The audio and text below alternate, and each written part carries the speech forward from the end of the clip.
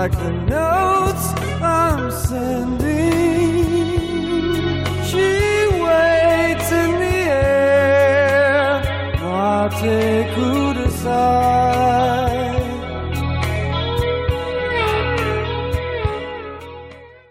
It's the Combing the Stacks podcast, your go-to podcast for 6 decades of music, 3 albums at a time. Each decade, we cover over 200 albums, spanning all musical genres and tastes, from the well-known acts to the cult favorites. Your tour guides on this journey are John, Josh, and Matt, 3 amateur music podcasters who all share a love of music and a shared quest to hear the next great album. And now, we head into the stacks.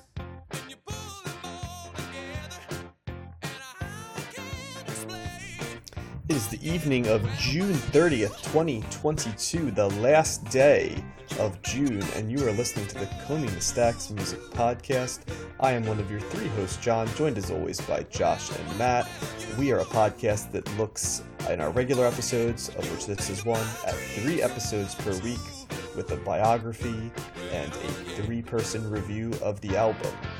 Really interesting albums this week. We are definitely in the year 1981.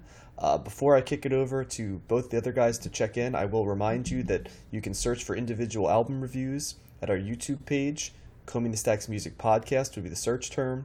We are available on 15 platforms, including Anchor, Spotify, Google Podcasts, Castbox, Overcast, and many others, simply by searching the Combing the Stacks Music Podcast. You can follow us on Twitter, at CombingThe, as Josh and Matt mentioned both last week. Follow and like for both of those platforms. And rate. And, well, yeah. 5 stars. Yeah, I always think it's sort of seedy when they tell you, I agree it's too. more intellectually honest if it's like, if you're going to rate us. But the podcasts I do listen to, they're all like, rate 5 stars. And I'm just like, and they're professional podcasts. So if we're trying to be professional, we must follow in their footsteps. But we are an amateur podcast, Matt, as we talk about many times. Rate us 1 star. Yeah, I don't give a shit. Whatever stars you want. Josh using reverse psychology right there. But yes. I dare you, rate us 1 star. It's like when Radiohead had the albums and they're like, pay as much as you feel the albums That's worth. Right. You know what I mean? We're the Radiohead of podcasts. Yes. Put that as our Twitter bio right there, Matt. The Radiohead of podcasts. So I would if I knew how to Twitter. Yeah, well, let's let Matt introduce himself since he kind of has already. Matt, how are you? Hey guys, I'm good. I was just at a 4th of July carnival festival in my town here in Massachusetts. Which, a fun fact for the listeners, if you want to research, I live in the town in Massachusetts that has the second biggest 4th of July celebration in the entire state outside of Boston. Okay, that's a lot of conditions to that. Yep. The second biggest festival outside of Boston and surrounding suburbs for 4th of July in the year of 2022. I was trying to figure out what that's based on. I'm like, is that based on, like, how are they measuring that? I don't even know. I just know that that's what our town says that they do. So anyway. Well, better than like drowning witches or something, which is like what other parts of Massachusetts does, right? So how was the carnival of It was good. It was good. My daughter, we rode on the carousel and the train, and she won a turtle, a little turtle that she fished for. So, did you bring like a little palm quarter like Natalie Merchant in the video for Carnival, Josh, in the 90s? No, I should do that next time though. I forgot about that. Have Carnival sounds like Josh enjoys? They actually did. Yes. Yeah. Mm-hmm. Okay. What's your inclination on whether your daughter's going to like roller coasters or not? She's actually been on one before. So it's hard to know because she took that one okay, but as any parent knows, the kids can like be okay with one thing 1 year, and then a year later they're scared of the same thing that they did the year before. So so I don't know. So right now she would just one of the smaller ones. So but she does like to move around, and I could see her liking the roller coasters at some point. Probably not going to want to say that your daughter took the roller coaster well, Matt. I don't know if the terminology there, John, I don't know all those terms that you do and those the underground. He's on the dark web. Yeah, when you're on the dark web and all those terms you come up with. So this is a family podcast, so I'm sticking with that. There you go. I like it. So, Josh, how are you, bud? Pretty good. Got a nice 4-day weekend coming up, and I'm gonna plug a new video game I'm playing. The new Streets of Rage game is out, and Whoa. it's awesome. Oh wow. Okay. They're still making those? Yeah, it came out last year, I think, and it's really fun.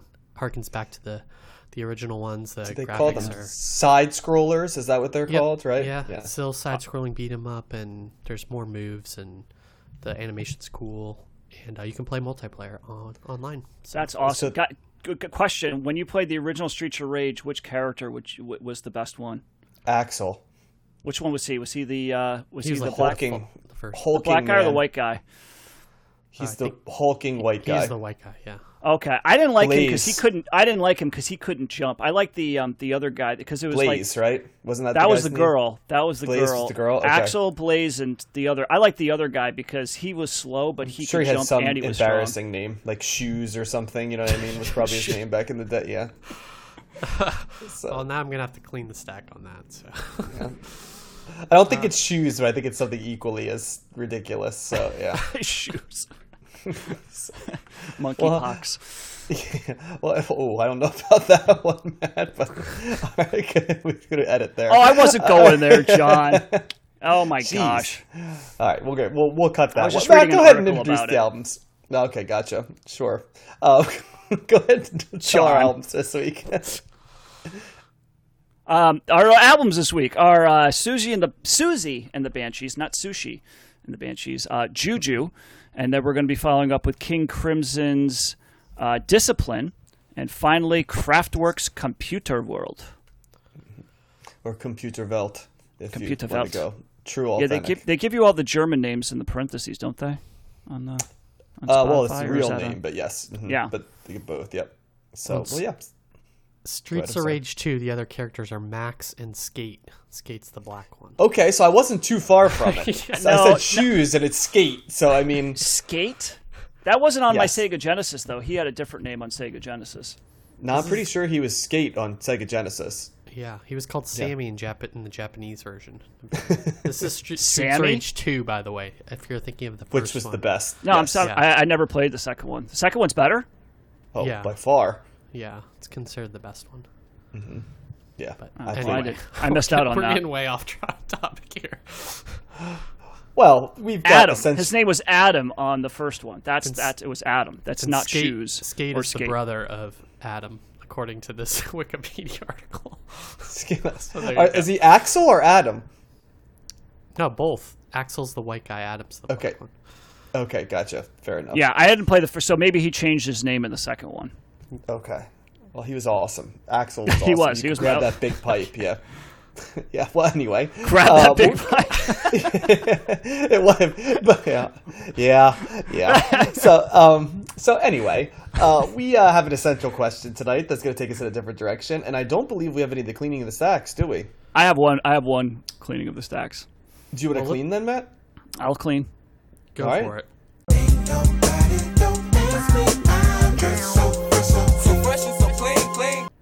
All right, so real quick, cleaning of the stacks. We talked, it was 2 weeks ago, we had talked about how Led Zeppelin was sued by the band Spirit Oh, for right. copyright infringement. And so I was kind of mentioning, like, I remember that happening, but I don't remember the result. Well, I looked it up, and the result was that Led Zeppelin won the case in 2016, but then there was an appeal in 2018, which was upheld.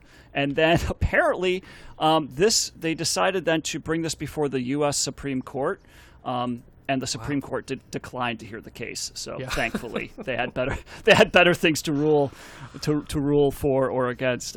So that was declined by the U.S. Supreme Court in 2020. So Led Zeppelin did win it. There was a side note here that I found interesting. They said that that there were experts during the trial that testified to the descending musical pattern that was found in both songs, that they were saying that this had been a common musical device for hundreds of years. And they even cited an example of a song that did this, which was Chim Chimery from the 1964 Disney film Mary Poppins. And so the other interesting thing that I found was that the jury concluded that the two songs were, quote, not intrinsically similar, yet they were not allowed to listen to the Torah song during the trial, which was one of the reasons that they appealed the decisions, because the jury apparently made this decision without ever hearing the Taurus song. So I What? find that bizarre. But yeah. So Led Zeppelin did not lose millions and millions of dollars for ripping off Stairway to Heaven. Can you imagine being on that jury? That'd be such a dumb waste of time. I don't just get to hang out with watch Jimmy Page talk for a little while. That'd be kind of cool. I should be hearing about murders, goddammit. Here I am with copyrights. Yeah. Jimmy Page, go murder someone and then come talk to me. Intellectual property battles. Yeah. Well, it'd probably be a long trial too, so it would be even harder. At least you go home at night, though. I doubt they're going to quarantine you for that type of trial, right? Yeah. So, okay. Well, that was a relatively benign cleaning right there. We've just been so damn accurate recently, I think, is the deal. And we haven't even really had too many people being cranky on any of our platforms, so we must have brought some of our most accurate, or we've been doing a lot more opinion. So it's it's our opinion, right? So we can't be wrong on that. We have to start crapping on albums more, I think. Maybe. I think that's what it is, and somebody will fill us in on what we missed in the album. But I am excited for tonight's essential question, guys. I think Josh is going to run this segment, and we're going to look backwards while always moving forward. Is that the question? And it's so, answer. So the essential question this week is, what are your favorite songs by the bands that we've covered the most on the show? So we picked the top 8 that we covered, which are the Beatles, the Rolling Stones, David Bowie, Pink Floyd, The Who, The Kinks, Led Zeppelin, and Bob Dylan. So all big heavy hitters, and they all have a million songs. So what... Should we go round robin here on this, or should we just read our lists? How do you want to do that? Any Let's go opinion? round robin. Yeah, I What do like you think? round robin. All right, so we'll start with Matt's favorite band, the Beatles. What, John? You start. What's your favorite song? Oh, you want me to start? Okay. Well, is Matt going to do it like a top 10 list of a favorite song? No, I Is have that how one you're- song. He's I got picked one. one song for each. Ooh.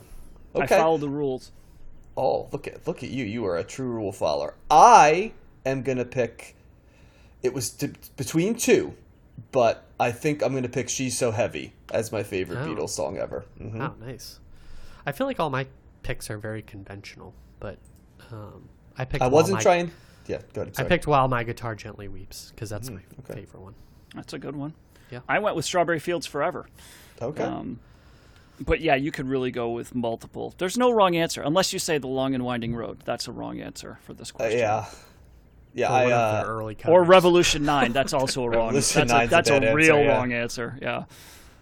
yeah. And as we've talked many times, we're always vacillating between early and late Beatles as to our favorite eras of them. But a lot of early hits as well that could have been picked. I will say my runner-up in that was clearly Here Comes the Sun, by the way. That was Yeah, my... that's a good They one, were too. 1 and 2 so clearly for me. And Abbey then the Road, Beatles have so many John. good songs. That's right. So many good songs. But as we've learned along the way, right? Remember I used to have my thing, and then it was like, oh, no, Abbey Road I think is my favorite Beatles Yeah. album. So it held to form. Yep. All right, Rolling Stones are next. What do you got? Boy, I'll let Matt go first because this one God, was this tough is the one for I me. actually don't have one for. I'm just Yeah. going to go one that keeps coming to my head, which is I can't get the riff out of my head, is Bitch. Oh, that's a good You know, that's my pick too. I think Yeah. Bitch is my all-time favorite. I will say that the two runner-ups there are Play With Fire, which is an early Rolling Stones song that we actually didn't cover.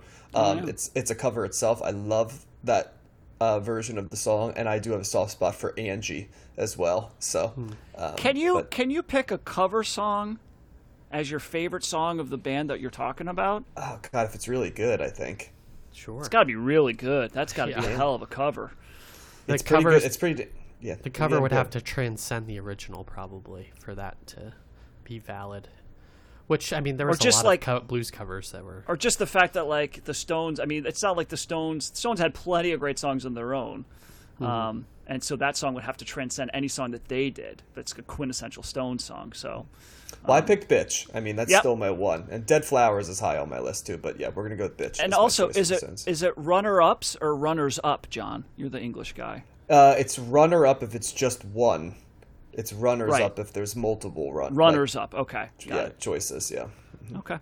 And my pick is Sympathy for the Devil, a favorite it's of a good one, Oh, too. okay. Scorsese, and I love that opening piano part. And great. Like the bongo drums too, Josh. Mm-hmm. Yeah. Yep. And the way it builds, and it's a classic. Okay, David Bowie's next. Well, Josh, we'll let you start. Okay, Because, I picked, you know, I picked Life on Mars. I think this is one of the first Bowie songs I heard, and it's just so singular in my mind in terms of a unique like pop hit, and it just kind of led me down the path to liking, most if not all of David Bowie's stuff. Matt, what about you? Well, the first, I'm just going because I was just posed with this question before, so I didn't think too much about it. So the first one that came to my mind was 5 Years, which opens up Ziggy Stardust, and that just talk about a song that builds, and his voice is great, and it's just it's a really cool track. And I'm going to pick Sound and Vision from Low, which is a song I've always loved. It just, I don't know what it is. It just it's like such an earworm for me, and it's that era of Bowie, and I think Low's my favorite Bowie album, so I know it's an unusual choice, but it would be mine. Least favorite Bowie song, Moon Age Daydream. I really like the Scary Monsters album that we listened to recently. There's a lot. Yeah. Ashes to Ashes is really fucking good song. I considered that too. There were a couple songs in later Bowie that I considered quite a bit. Yeah, he was one of the hardest ones to pick because there's a lot of stuff I like and a lot of deep cuts. You don't want to go with Dancing in the Streets? I mean, that's a rifle. How about Little Drummer Boy? That's a bop, as they say. Yeah. So, I remember that techno thing he did with Trent Reznor in the '90s, right? I'm Afraid of Americans. You remember that? So I don't remember the song. I remember when he collaborated with him, though. I remember the first time I heard that was on a CD created by the Cola Surge. A CD that came with it. They still make that? No. I don't think so, but they did it at the time. So next up is The Who, and I'll go first, I guess, on this one. Yeah, go for it. My answer for that is always Substitute. I love Substitute as a song. It's like a little bit punk rock. It's tight. It's the rhythm sections up front. So I'll go that. Honorable mention, Boris the Spider, which I've always loved. Wow. So we'll go with those two. Really? Wow. Mm-hmm. All right. I went with Baba O'Reilly. Yeah, classic. Yeah. I went with My Generation. I just love kind of the rocking early stuff, nature of that, and his vocals on that are great.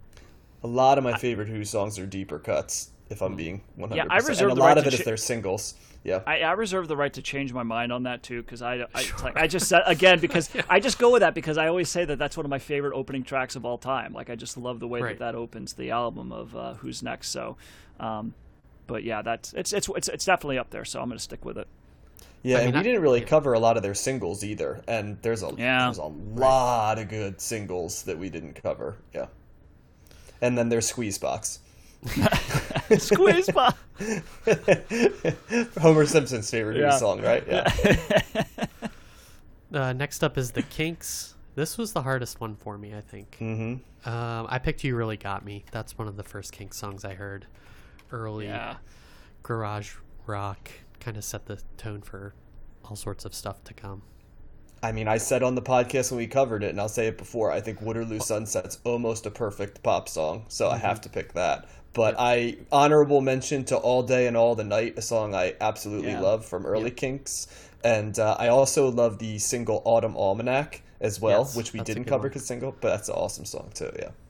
And I went with another opening track, Victoria. That's a great choice too. Yeah. Yep. Yeah, go back and listen to all our Kinks reviews if you want. Kinks were great. There's plenty of Kinks albums we did not cover. Like, right? I would have liked to have covered Lola.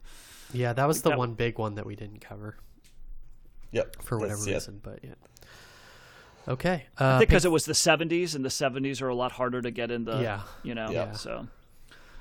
Pink Floyd is next, and I picked "Wish You Were Here." Kind of a clear standout track for me. That was off the album that I liked the most of all the Pink Floyd, and that song is always just kind of really sad and bittersweet, and it always holds up upon multiple listens. Yeah, my answer for this one's usually "Have a Cigar" is probably my favorite Pink Floyd song. Going into this podcast, and it wasn't really. It kind of, to me, it captures the space. It's like Pink Floyd doing what people who love Pink Floyd do, and also being palatable enough for me. You know, where it's experimental, but also kind of doesn't lose me. So I do love that song. And I went with Echoes, which is not my choice. Yeah, which is the most Pink Floyd song you could possibly. One of the most Pink Floyd songs. It's just I love. There's like 5 different parts to it, and I like them all. Except there's the middle part that's kind of like whale noises and stuff. But it's a cool bridge to like from the middle part to the end. So I've always loved that song. So I'm going with that. Yeah, there were some good ones. I remember I really liked. Some of the songs from the first Pink Floyd album we covered, Piper at the Gates of Dawn, right? And that was their first album. That was the second one. I think we did Obscured by Clouds first. Right. It's Saucer Full of Secrets. Yeah. Corporal Clegg was one I liked on that album. Corporal Clegg was from Saucer Full of Secrets, I believe. Yeah. Mm-hmm. So yeah. I'll throw that one in there. Nice. Led Zeppelin is next. Oof. I'll let you guys go first. I'm gonna go with "When the Levee Breaks." I've always loved that song. The guitar part. Great way to close Led Zeppelin 4. So I mean, talk about a hard choice. But the clear standout for me is "Immigrant Song." I just love. Yeah, it's good. Talk about opening riff, and it really just is a thunderous, like, exaltive song to me. Unusual choice for me. I think I'll choose "All of My Love" is a song that I've always loved by that. I don't know what it is. That like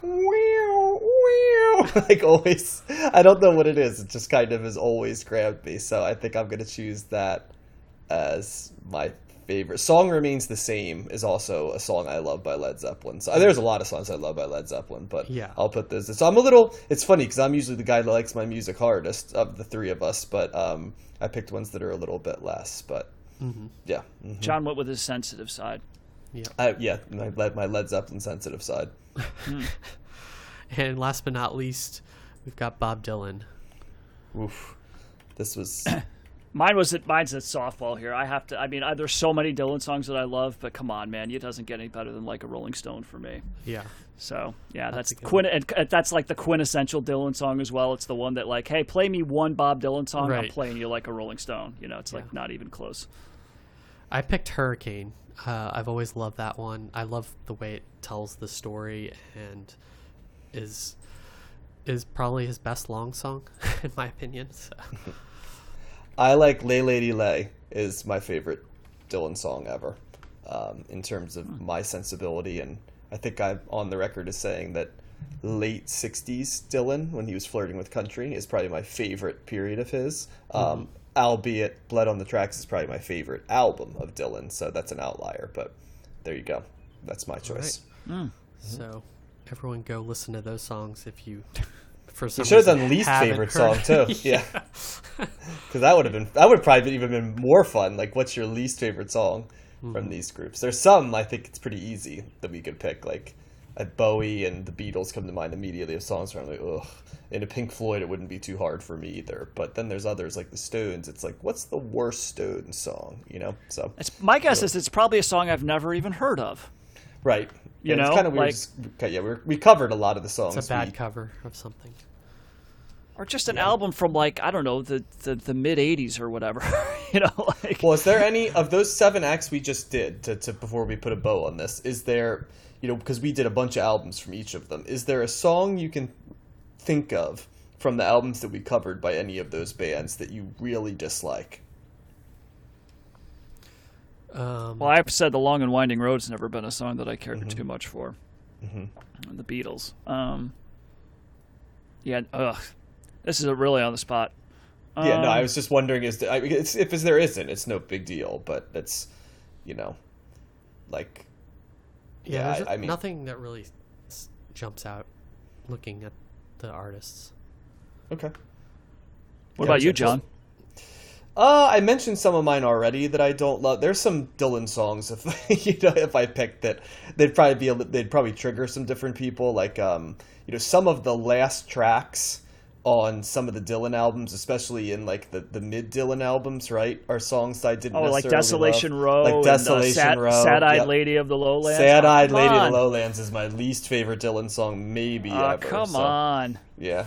No, I remember bitching quite a bit about like Desolation. Yeah, you basically nailed both of them, Matt. The ones that like, because they're the two big ones, you know, the longest ones. I'm lukewarm on Sad-Eyed Lady of the Lowlands. I'm not a huge fan of it, but I do really like Desolation Row. So I will stand up for that one. It also was at like the 975-minute mark. It felt like of Blonde on Blonde, I think. So like it was. Yeah. I was starting to wear down a little bit. So yeah. So yep. Okay. Nice. So Matt's got some This Day in Music History for us now, and take it away, Matt. Such is a history of where someone has been killed. All right, so This Day in Music History, 1975 or 75, 47 years ago, the Jackson 5 announced that they were leaving Motown Records for Epic Records, and in doing so, they were forced to change their name to just the Jacksons because Motown owned their other name of the Jackson 5. Just read about that, Matt, in a book called Major Labels, which I would highly recommend. Yep. It's a book about 7 different genres of music and sort of their history, and one of them was R&B, and they mentioned a lot of it was about Motown, and they mentioned the Jackson 5 sort of being the last Motown act before Motown RIP'd, you know? Fell apart, yeah. Yep. Mm-hmm. Also 47 years ago in 1975, Cher married Greg Allman. 4 days, a whopping 4 days after divorcing Sonny Bono. She did not waste any time. Wow. It says here it's almost as if they were together before that happened, Matt. It is. I mean, you know, yeah, probably. It also says here that the couple, Cher and Greg Allman, split after 10 days, followed by a 3-year on and off again marriage. Wait. So yeah. So they got married. Then split up, but they were still married. Okay. And then they got back together, and then they just started like their marriage was basically on again, off again, and it was it only took 10 days for it to start doing that, I guess. So they were estranged. Yeah. Yeah, but like unlike Axl Rose, they did not jump off a tanker in the middle of the ocean. Not that I know of. It wasn't in the bio there, but I like this one. 1977, 45 years ago. Kiss. Marvel Comics launched a comic book based on the rock group Kiss, and blood from each band member was drawn by a registered nurse, witnessed by a notary public, and poured into the vats of red ink used for printing the comic I remember at that story, Marvel's Borden Ink plant in DuPont, New York. Wow, that is a very Kiss story. You knew about that, man. John? I did. I remember them telling that story. I always thought I was never sure if that was one of those like, is it a myth that they spread or but I think it is real. They got a notary. I didn't know notaries were qualified to sign off on blood drawings, but apparently this one did. So there you go. Well, and if you want to know how Matt, Josh, and I communicate, you would know that about a week ago I sent Matt a text in which I shared an article about Gene Simmons talking about a songwriting experience he had with Bob Dylan to tie it all together, which I found to be absolutely hilarious. Yeah. So he basically was like, you got to shoot your shot if you want to write a song. So I just called up Bob Dylan and said, let's go, man. So, yeah. Oh, Gene Simmons. 44 years ago in 1978, United Artists released the Buzzcocks single Love You More, which came in at 1 minute and 29 seconds, making it the second shortest single ever released. The shortest one, in case you were wondering, was by Maurice Williams and the Zodiacs. Their 1960 hit Stay was the shortest hit at 1 minute 28 seconds. Wow. Yeah. That's going to change soon, though, because aren't artists purposefully making really short songs so that they can make sure that they get a full play on Spotify to get the royalties? That is a trend now to be at like the 3-minute mark as opposed to the Pink Floyd or Bob Dylan last album track mark. But even shorter, like I think they're going like under 2 in some cases. Wow. So, yeah. A couple more here. In 2001, 21 years ago, Beach Boys member Al Jardine went to court in a bid to sue his former bandmates, claiming they had the band had frozen him out of the Beach Boys. $4 million suit was filed against Mike Love, Brian Wilson, and Carl Wilson. Wow. And in 1998, a U.S. judge temporarily barred Jardine from performing under the name Beach Boys Family and Friends. And Jardine actually lost that case in 2003. So, yep. This is a sad one. I didn't know about this. John, maybe you did. In 2004, 18 years ago, Kinks founder member Dave Davies was left paralyzed on the right-hand side of his body after suffering a stroke. Yeah, I do remember that. Yeah, it was. And then a couple. Well, there's really only one birthday that I came up with. It is from someone who passed away, so we normally don't do that. But this would have been Florence Ballard's 79th birthday today. She was one of the members of the Supremes. Passed away in 1976. So she's been gone for a while. But so she would have been 79 years today. And also, I have to say, happy belated birthday to CTS. We turned 2 weeks ago, guys. Right. Our first episode of CTS debuted in 2020 on June 18th, and we covered 3 artists and 3 albums that day. You guys remember who they were. One of them was Bob Dylan, we just talked about. Townes Van Zandt. Townes Van Zandt. Which album, John? Self-titled. Correct. Yep. And Big Brother and the Holding Company? Mm-hmm. That sounds right, yeah. With which album? With, the big, why am I I? looked this up. I forgot it, too. I didn't No, why am I forgetting it? Josh should know. He's the one that covered them. That was 2 years ago. I don't remember. Oh my God, I can't believe I'm forgetting the name of it's 2 words, isn't Yes, it? it It's, is. yeah. It's God. Cheap. Yep. Cheap Thrills. Cheap Thrills. There you go. Yep. All right. And the Dylan album was John Wesley Harding. So John Wesley Harding, yep. So congrats. And it CTS. sounds like we made recorded. It sounds like we recorded in like a phone booth in that Yeah. era, because I think we were still recording on our phones, if I Right. remember, Yeah. at that point. Yes, we Because were. true story, I think the decision for us to do a podcast from germination to execution was a grand total of maybe a week and a half. Would you say? A lot of In planning total, involved. I think it was pretty amazing. It was sort of like the pandemic is really leaving us with a lot of time. What's something we want to do? And it's like, let's do this cool thing and see how it goes. And we're like, wouldn't it be funny if we did this for years and years? And now we're 2 years in. So, Yep. So, and better than ever, guys. I would Better say than so, ever. for sure. Yep. All right. Okay. Well, we are in Seg 1, as they say, behind the scenes. And I think Seg 1 is going to be helmed by Josh, correct, this week? Nope. Sushi. And Oh, the no. Banshee. Sushi and the Banshee. Susie and the Banshees. Okay, Yep. yeah. With Juju. In the opening montage, you heard a clip from Spellbound, and now you're going to hear a clip from Into the Light.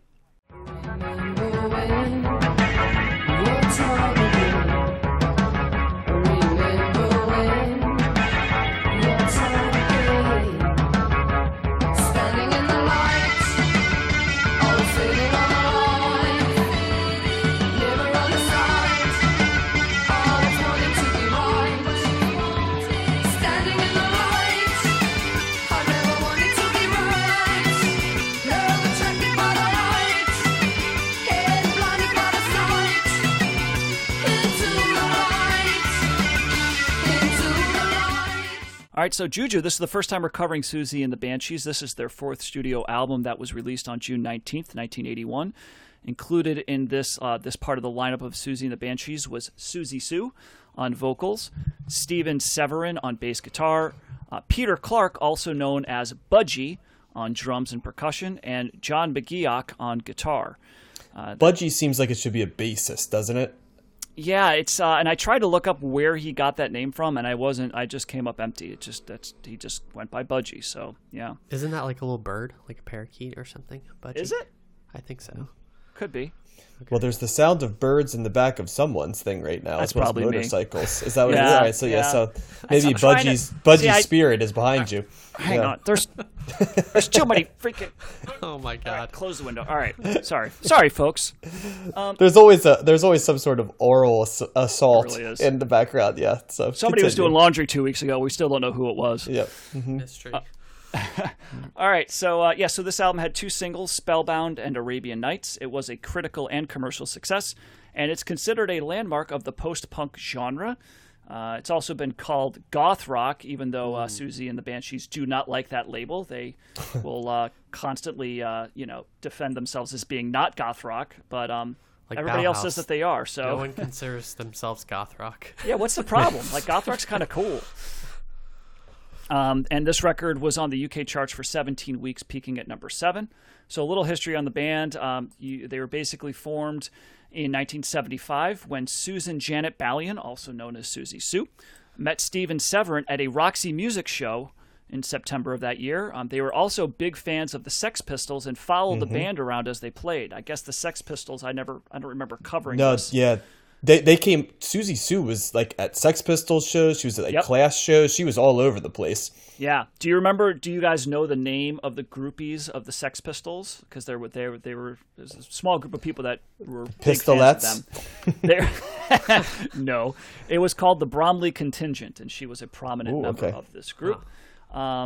And so they first decided to play a show when they learned that a band had pulled out of a festival called the 100 Club Punk Festival, which was organized by Sex Pistols manager Malcolm McLaren. And Susie Sue suggested that she and Severin play, even though they had no other bandmates. So they decided to play. They played with 2 other members that they got to join with them on stage. Marco Perroni on guitar, and one John Simon Ritchie on drums. Do either of you know who John Simon Ritchie is? I do not. No. Have we talked about him before? We have. Better known as Sid Vicious. Oh, okay. Played Oh, on wow, drums. okay. Yeah, I thought that was an interesting stat. Or not stat, piece of information. They named themselves after the Vincent Price film, Cry of the Banshees. So after that show, they actually didn't plan on continuing as a band, but a lot of people saw their performance and they asked them to keep playing shows. So they eventually add Kenny Morris on drums and Peter Fenton on guitar, who was shortly replaced by John McKay. And so they're playing all these shows. They were a successful live act, pretty popular, sold out a bunch of shows in 1978, but they were actually smart. We talk about a lot of acts being not good with record contracts, and they were savvy enough to know that they wanted complete artistic control, so they found it a little difficult to sign with a major label, but they were finally offered a contract by Polydor Records in June of 1978, and then they released their debut album in November of that year called The Scream. Nick Kent of NME compared them to as a cross between the Velvet Underground and certain elements of Can. I think Nick Kent was the guy that that was integral in Chrissy Hynde coming over for the Pretenders, if I remember correctly. Yeah. Okay, nice tie-in little there. tie in there, yeah. Yep. That's starting to happen more and more here. Yeah. Their second album, Join Hands, was released in 1979, and they started to tour behind that record, but shortly after, only a couple shows in, Kenny Morris and John McKay quit the band. There was actually a lot of turmoil. They were not getting along with Susie and Severin, and they wanted a little bit more control. And I think I read that they just kind of stormed out of it. They were doing like a record signing in a music store, and they just got pissed off at, them and Sue got in an argument, and they just pieced out. So they were left without their guitarist and drummer. So, well, in that era, too, like everybody who was going to these shows seems like they formed a band, so they probably just thought they'd find another one like 2 days later. So, well, they got Budgie pretty quickly. Budgie, okay. They called upon him to audition, and he was added to the band. Budgie, what band was he formerly with that we have covered already? Do either of you know this? I didn't. He was the drummer with the Slits. Slits, okay, yeah. He was the Slits, yep. And I think he might have even played on the Cut album that we covered. But they couldn't secure a guitarist, so they got Robert Smith from The Cure. He was on that. I remember because they reinvented themselves as an all-female thing. Remember, right. Like it was like they had males and that. Yeah, okay. So now that makes sense. Yep. So there you go. So they got him from the Slits and Robert Smith from The Cure, who. I guess The Cure was a supporting act for them on the tour. So while he's with The Cure, he actually played with for the rest of the tour with Susie and the Banshees. And after the show, after the tour, he went back to being a permanent member of The Cure. And for the next album, another tie-in to a former CTS artist that we've covered, they brought on guitarist John McGeoch, who was a member of the band Magazine. They had seen Magazine play, and they basically stole him away from Magazine. Releasing they had good taste, man. Yeah, right. They released their third album, Kaleidoscope, in 1980. This was had a little bit more variety and musical styles than their previous records. They added more synths and drum machines and sitars actually as well. So a little bit different there. Again, this was a commercial success, peaking at number 5 in the UK charts. And they go on a larger tour in the U.S. for the first time. And their fourth album, Juju, came out. A lot of these songs were actually written while they were on tour for Kaleidoscope, and they performed a lot of these songs on stage. And so they did. That was like the first time that they did that. So they kind of got to know the songs pretty well, or how they were going to work them out. And then they went to record them. They recorded the album at Surrey Sound Studio with Nigel Gray, who as a co-producer, another tie-in, also produced the first 3 Police albums. They liked the sound of the Police albums, and so they bring him on to produce. And this album went to being more of a guitar-paced sound. So just a couple other things real quick. Steven Severance said later on, this actually ended up turning to be a concept album of sorts, even though that wasn't the intention of the record. They basically just, as they were coming up with the songs, they just realized that they were writing, they saw a definite thread running through the songs, which is basically just a darker theme. I didn't really read anything more other than. I was going to say, is it depression? It's considered their darkest album, and just a lot of the songs have darker themes. So I guess darkness is the concept, but it's not. It's a far cry from Time, right? What we covered a couple weeks ago with ELO. Well, it ain't on the edge of town. Let's put it. And it's not. Correct, John. Yes. So, and the album, man, there's all kinds of artists that praise this record and praise Siouxsie Sioux and the Banshees, and particularly Spellbound. This is a song that really influenced a lot of people, including Johnny Marr, huge fan, and also Morrissey of the Smiths, both very, very big fans of that song and this album.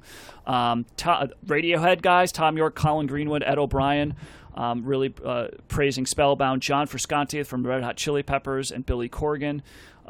So lots of people, particularly that song, the Spellbound song has lots of different guitar elements that McGeoch is doing there. So, so that's kind of the basics of this album. I have a few more things to tie up the end of Siouxsie and the Banshees, because I believe this is the only time we're covering them. But let's start off with our reactions to this. We'll start with Josh. What did you think of Juju? Yeah, I really like this album. I really love the energy of it. It's very danceable. It's kind of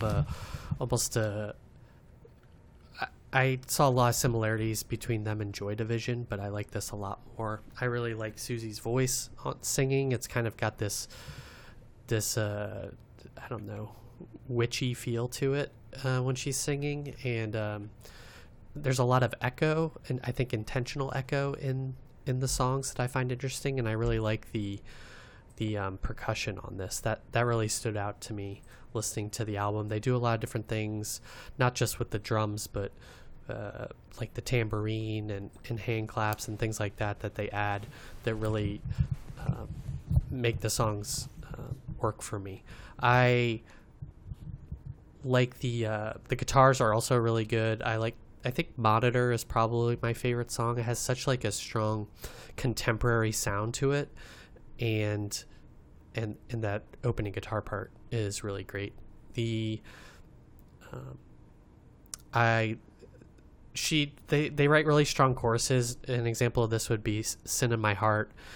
Oftentimes it's just kind of repeating the same thing, but these songs are structured in a way that it really builds to that, or has an energy that you just kind of want to repeat the same thing over and over again.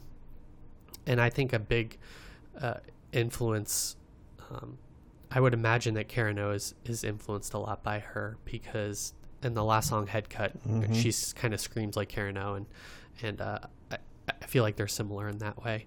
I definitely noticed the dark theme between Arabian Nights and Halloween and Night Shift and on and on Sin in My Heart, but I never thought of it as a concept album. I guess those are my initial thoughts. I think one negative is the songs did go a little too long for me on some of them. I feel like they were just kind of riding this along. I don't know if the goth music or what, but I think they feel like these are songs to be played in clubs on some level, and people are just kind of riding the highs of the songs. And the at some points the songs sounded a little similar, but that kind of separated the more I listened to the album. So yeah, thumbs up for me for sure. Yeah, I really like this one too. I know they don't classify this as a goth album, but it's got a gothic feel to it, both in terms of how it's recorded and the lyrical content and Siouxsie Sue's voice. It's funny you bring up Magazine too, Matt, because a lot of the description I have of the guitar is sort of weaving and darting guitars, which is how I described Magazine way back when we did them. And it makes sense because it's the same sensibility guitar-wise. But that's how I sort of describe it. It's the guitar darts in and out of the different songs. And it's interesting because the percussion, which Josh mentioned, and certainly is very prominent, is kind of that like tribal type of percussion, I feel like a lot of times. I think that's accurate. Yeah. Yeah, like rhythmic, sort of like the equivalent of like chanting, but in drum beats, right? You know, it's circular drumming kind of with the frantic pace to it. And so you've got this weaving guitar that's sort of, it's almost like it's running, like it's, how I described it is there's like a drum circle, right? And, you know, the drums are, you know, peaking and flowing. And here you've got the guitars weaving and dodging. And then you have Siouxsie Sue's voice sort of like cresting and falling and cresting and falling over it. And I like how you described it as like spells, Josh, because that's what it sounds like sometimes. It's like they're conjuring like a dark energy or a dark story, right? And it's the drum beat and the guitar. And to me, that's the vibe of this entire album, is that like the idea of like a conjuring kind of. And I know I joked earlier and I said depression. Maybe depression's the wrong idea, but sort of definitely the darker energy of life is kind of thematically both what they're singing about and also the sound of the album, what I hear. I didn't think the songs overstayed their welcome, Josh. Not to disagree harshly, but I felt like they were the right approach. I know what you're saying about how the songs can kind of have stylistic similarities, because it wasn't really until the second or even third time I listened to the album, and I listened to it 3 times, where I started to draw more distinctions, because you start to pick up the guitar's not, I was going to say layered, but layered is sort of like you'd think that like it's a production trick, right? So that's the wrong word. When I say layered, he's doing a lot of stuff, as Matt said. So it's not layered recording or production wise, but it's layered in the sense of there's lots of, he's moving from pace to pace a little bit. But yeah, there's other observations I can make, and I'll get back to it, but I'm interested to hear what Matt has to say about this one. So first, I needed one of you guys to rein me in, because I did not go over the numbers on this. I was going to mention. Yeah, so my bad. Before I give my take, this comes in at number 97 in the 1980s on Best Ever Albums, number 4 in 1981, number 637 of all time. It is not on Rolling Stone's list, but it is Siouxsie and the Banshees' highest-rated album on Best Ever Albums. And I loved this record. This was a big, big thumbs up for me. I didn't know any of these songs. I really only knew Siouxsie and the Banshees by name only. And this is another one of those, man, post-punk does it again. This is another one of those records that just like, seminal it just, album. yeah, and it just sounds great. It sounds ahead of its time. It sounds like that proto kind of 90s alt rock, or, you know, indie rock, even into the 2000s. It's another one of those records that's just really hitting on so many elements of a lot of the music that I have, come to really know and love. I think you've got, there's the melody part, but it's also backed up with the edge of the musicianship, and her voice is just definitely stands out as being like this really powerful, kind of like epic sounding voice. She sounded a lot like Florence from Florence and the Machine. I just kept hearing her. Good call. Like, That's God, a good this call. is Florence.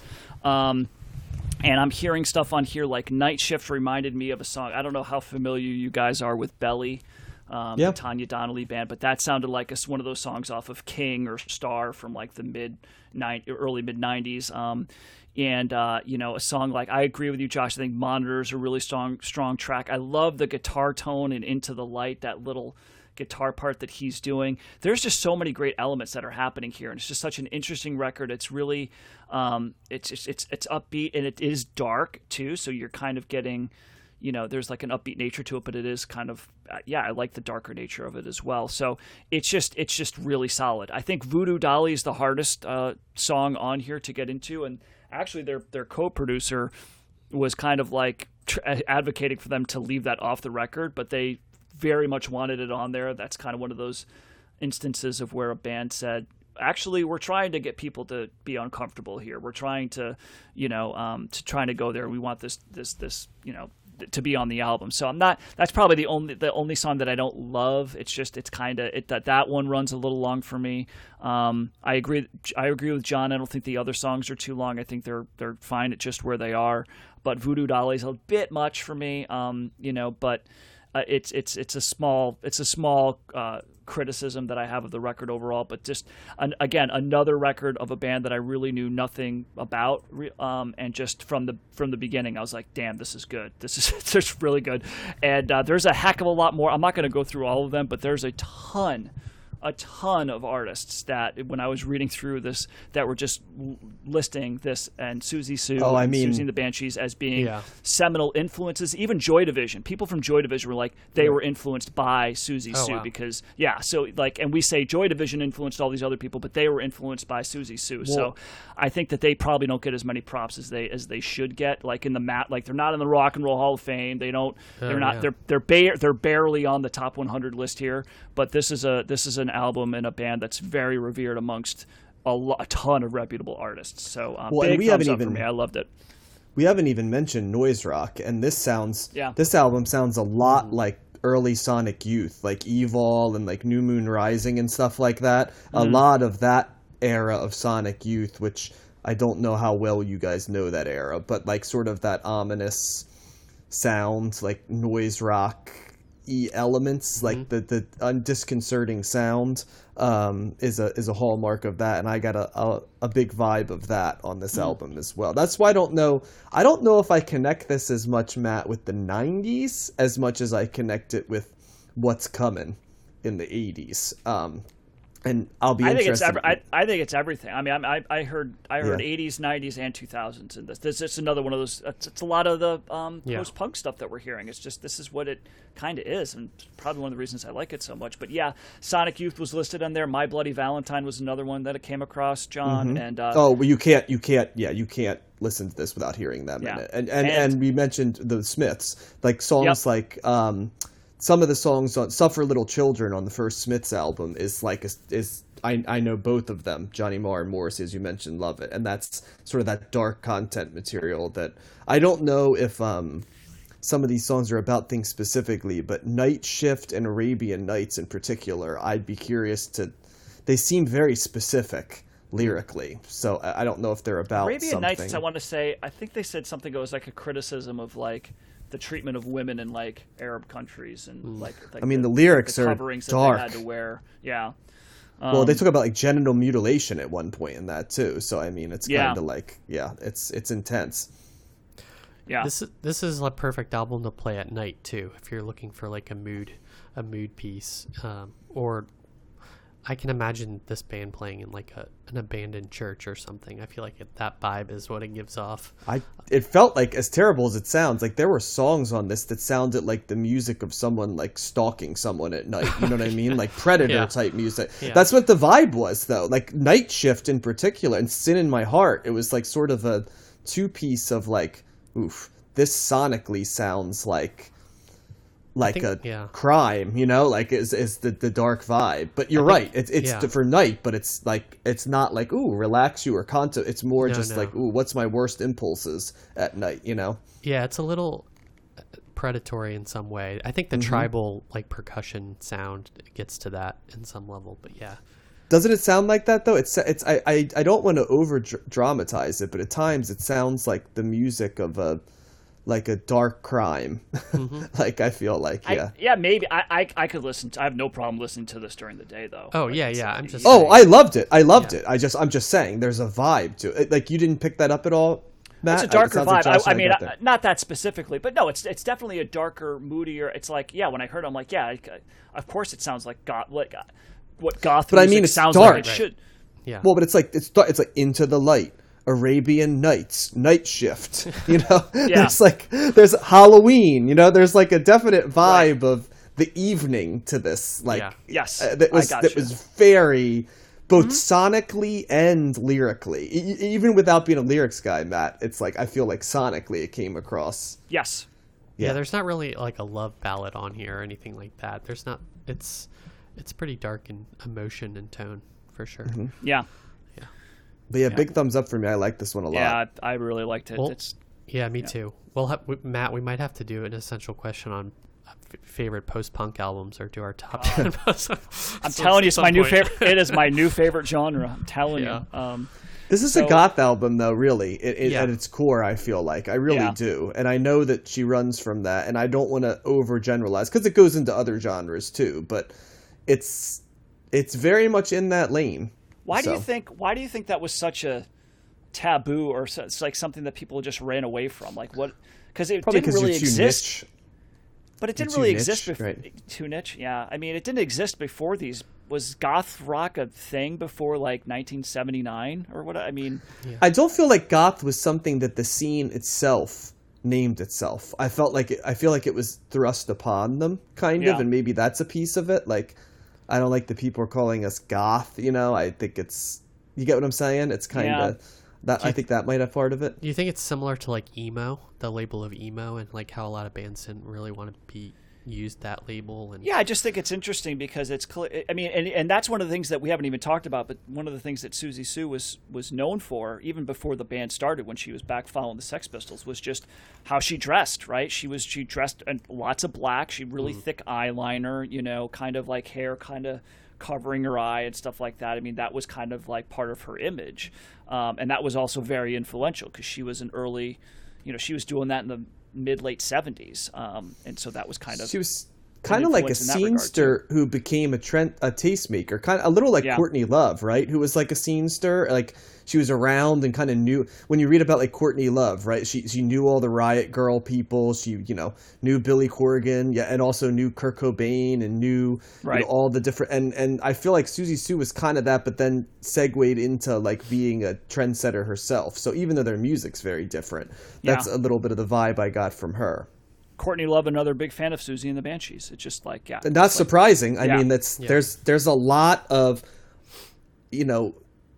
like that sort of iconoclast that, if we go back in time, somebody like Nico, right, who was sort of around all of these people, and sort of, and I'm using a lot of female examples of this, but there's male versions of this as well. But I just those like the line of like Nico to like Siouxsie Sioux to Courtney Love. Just I don't know why that. It's interesting. I did that. All of these bands that I like to some degree were there. There's lots of influence here for sure. And so that's a lot of people. Yeah, it just seems like because I watched like a third-rate documentary I found like on YouTube or whatever about them and stuff, and just the comments about them and her in particular about just how much like.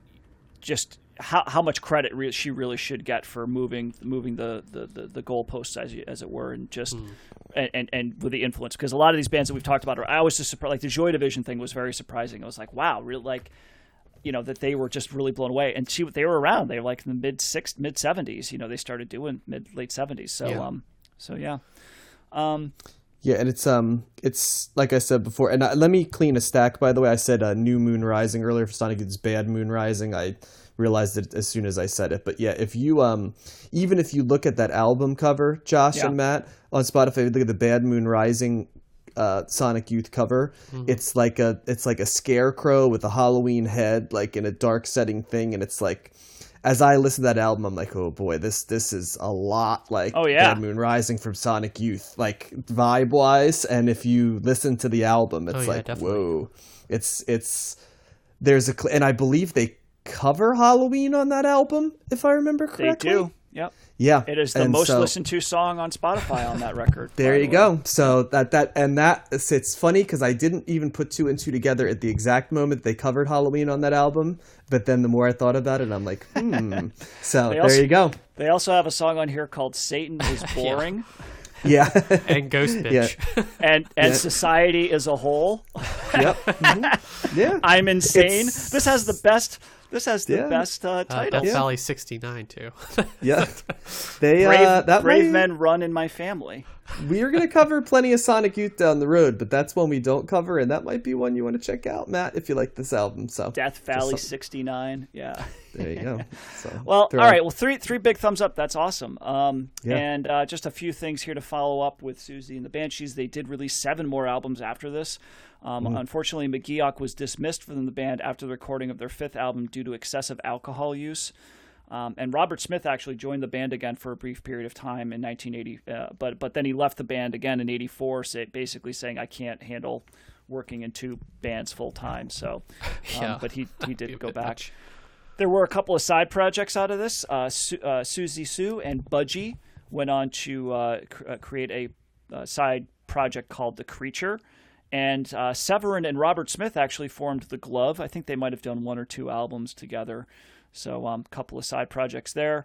They Susie and the Banshees recorded a covers album in 1987 called Through the Looking Glass, and that included a cover of Strange Fruit, which was a song that we heard back in the 60s. That was Miles Davis? no. It was what's her name? Sinnerman. Oh, Nina Simone. Nina Simone. Yeah, it did Strange Yep. Fruit, which was That's right. originally a Billie Holiday song, I believe. So that's kind of interesting. And then also Susie Sue and Budgie got married in 1991. Oh. But then they divorced in 2007. So wah, wah. That's so interesting. You're in a band together Yeah. for 11 years, you get married, and you're married for a while, and you'd think if you made the decision would after know the that person. long, that you would Yeah, know. right? Yeah, and then it's like you Yeah. don't just wake up, but hey, relationships are weird. So They were one of the headliners on the first bill for the first Lollapalooza tour, and they were also asked to compose a song for the Batman Returns soundtrack at the request of nice. Tim Burton. They finally broke up and go yeah, ahead. I would guess both Tim Burton and Perry Farrell would be fans of Susie and the Banshees in different ways. So Yeah. that both of those things make sense. And they finally broke up in 1996. Susie Sue and Budgie continued to record as the Creatures for a while, and they are not in the Rock and Roll Hall of Fame, but I think they probably should be. Have they even been Based on- nominated?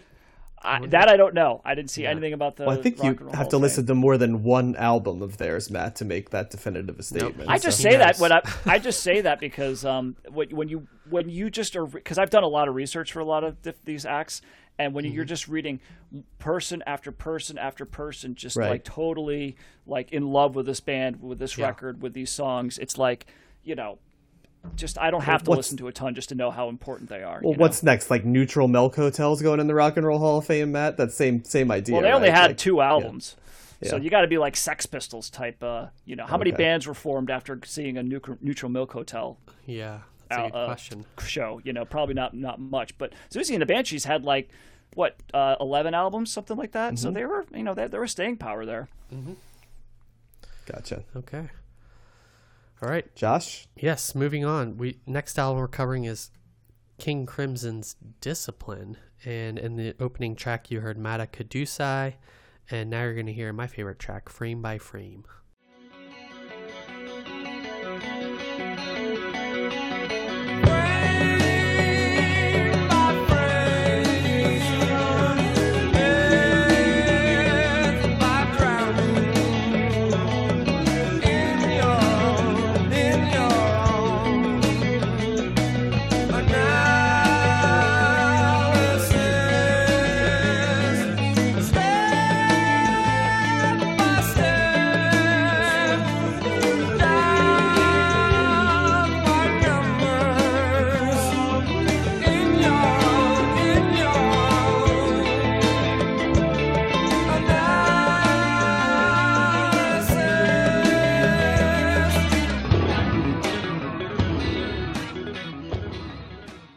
Okay.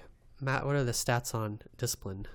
So Discipline by King Crimson comes in at number 85 in the 1980s on Best Ever Albums, number 3 in 1981, number 566 of all time. It's their 3rd highest rated album on Best Ever Albums, behind Red from 1974 and In the Court of the Crimson King from 1969. So hitting each decade here with King Crimson. We did cover those albums in previous episodes.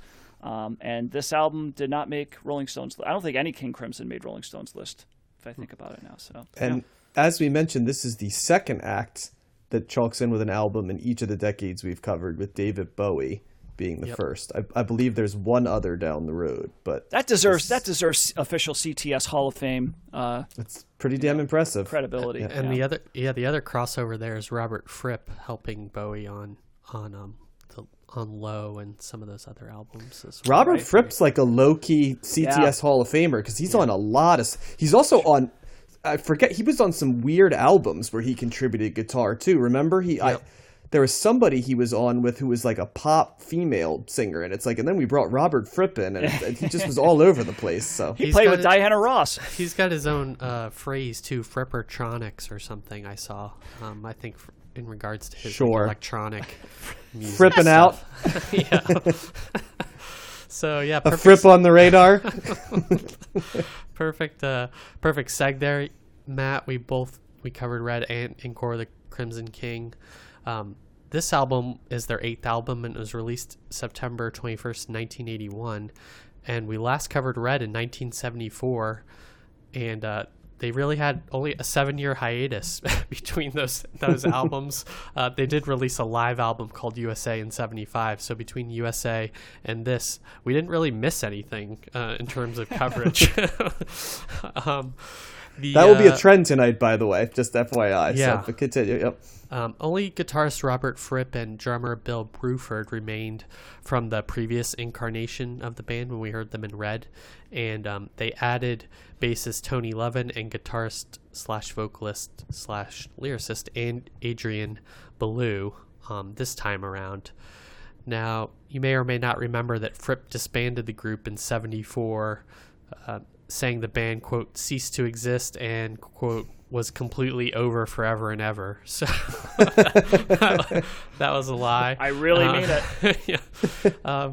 During this time, Fripp pursued spiritual interests and played with Bowie and Peter Gabriel and Daryl Hall of Hall & Oates.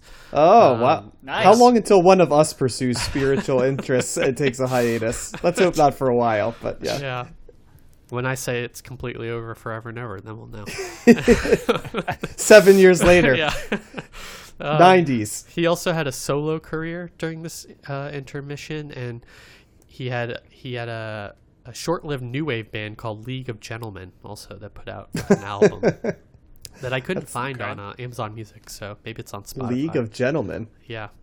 And in 1980, late 1980, Fripp formed a band without the intention of it being King Crimson, and he recruited Bill Bruford back and the other members, Tony Levin and Adrian Belew, and they also, some of them auditioned for the group as well, so they weren't just brought in automatically. They started out actually as the name Discipline for this band, but then when they were recording in England, they later changed their name to King Crimson. Probably a smart move to capitalize on their previous success. As is usual with King Crimson, there is experimentation on this album. I'll give them that. Every album we've listened to has been different. I think our thoughts on Red was that it was pretty metal and heavy, and in the Court of the Crimson King is definitely prog and different from that album. And this album is different from those two. They drew on newer influences when crafting this album, like punk and funk and world music. I think all of those can be heard to some extent, one extent or another, on this. They, in addition to bass, Levin also played an instrument called the Chapman Stick, which is a two-handed tapping guitar instrument that has bass and treble ranges. So it kind of is a weird... It does look stick-like if you look it up. It's kind of a sitar in a way too, or in the look of that you hold it upright like that. So that was interesting. And Bruford, the drummer, experimented with an electronic drum kit on this album and cymbaless acoustic drums as well. Improvisation was also used, but reined in compared to some of the previous albums. And Adrian Belew kind of brought more of a pop sensibility to the song structure and the writing. He wrote a lot of the lyrics for this. Well, as much lyrics as there are, at least, and so that also contributed to the sound of the album. Fripp's some interesting facts on this. Mata Kudusai means please wait in Japanese, if you were wondering, and the Indiscipline lyrics were based on a letter from Adrian Belew's then wife Margaret about a painting she had done. And Thela Hun Ginji is an anagram of Heat in the Jungle, which they say in the lyrics of the song, or say Heat in the Jungle, I think. And while the track was being recorded, Adrian Belew was walking around London with a tape recorder looking for inspiration and was harassed by a gang and then the police. And you can hear that story in the song itself. Fripp recorded it without his knowledge and then put it in the song when he was telling the bandmates about the story. Fripp's electric guitars also played in 7/8 time during part of that song, so that kind of gives an interesting time signature and feel to it. The instrumental track Sheltering Sky is based on the 1949 novel of the same name by author Paul Bowles, and he is kind of associated with the beat poets in that era, even though he's kind of got like one foot in based on what I saw reading him. He lived in, also, kind of associated with the beat poets is like Morocco and Tangiers and kind of that area of Africa, and I think he lived over there for a while and kind of brought some fame or recognition to that area. This album reached 41 on the UK album charts and 45 on the Billboard 200. Initial reviews were mixed to positive, and this is the last time we cover them, although they did make albums in the 90s, 2000s, and 2010s. Damn. All four members of this lineup incarnation are still alive. The later incarnations have different members. One of the original founders from in the Court of the Crimson King has died, and some of those other members have died as well. But all four of these guys are still kicking it. So, what did you kick it one time? John, what did you think of Discipline? Yeah, I am a fan, man, of King Crimson. I love their spins on music that doesn't always speak to me. This is the type of prog rock I like, where it's audacious and incredibly musically proficient across all instruments and varied. It's got world music elements, but not in a way that irritates me or seems appropriated. It's heavy when it needs to be from the guitar lines that are in here. So it's a lot of things. It's like a heavier version of prog and world music, which would not sound like it would be a good compilation of things. Now the drums on this, Josh, are they traditional drums or is it like electric drums? I think like drum machine. Yeah, I think it's both. I think there's different ones throughout or interspersed.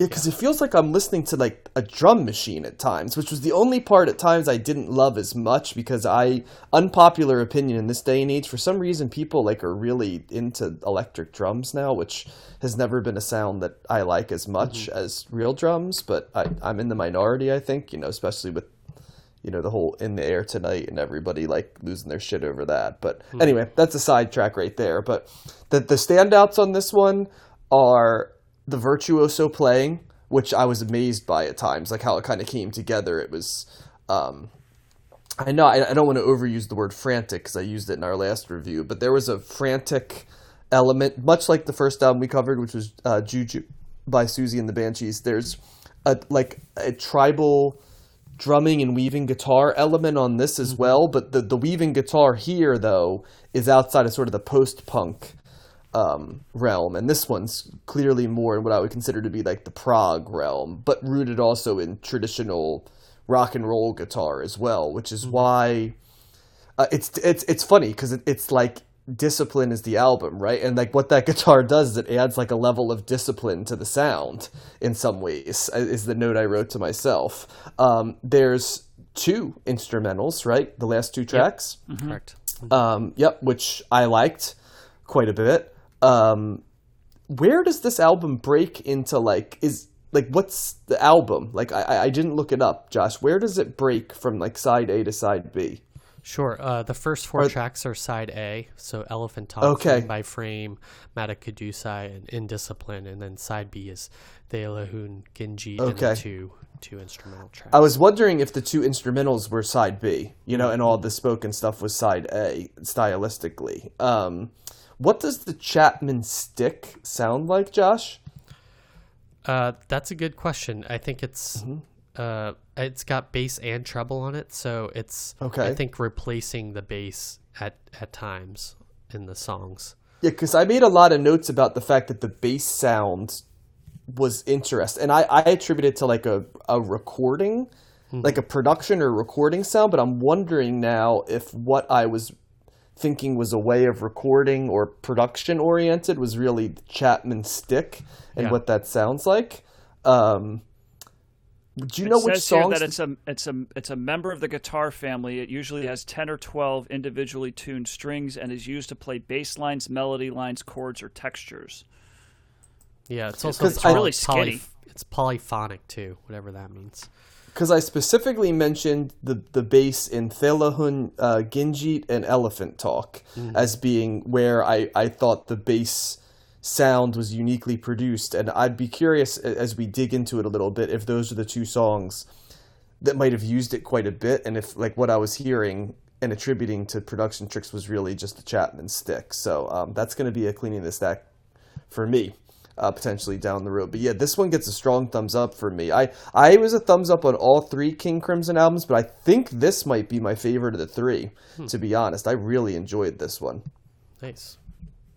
Yeah, I like this too. This might be the most consistent of the three, because I think I definitely remember there's a long track in the Court of the Crimson King that's basically just noises. Right, so it's long, right, and I think that Red had one of those too, maybe not as long, but it's hard. And this doesn't have that, right? I think each one of these songs stands alone on its own to kind of be an enjoyable song, right? Whereas I think maybe the other two albums you might skip it. So in that sense, John, I might agree with you that this is a more consistent record. It's amazing that Adrian Belew was on here. Josh, I don't think you mentioned. Did you mention that he also had played on Remain in Light with the Talking Heads? That he had played. Yeah, so I remember that. He in Yes? There. Was he in Yes? No, I don't think so. Bill Bruford was in Yes. That's right, Bill Bruford. Oh yeah. Okay, wow. Okay, you're right. But Adrian Belew, I think he started with this was him just joining King Crimson after working on Remain in Light. Guys, an Elephant Talk, if that doesn't sound like a Talking Heads song, even to the point where it sounds like David Byrne singing that.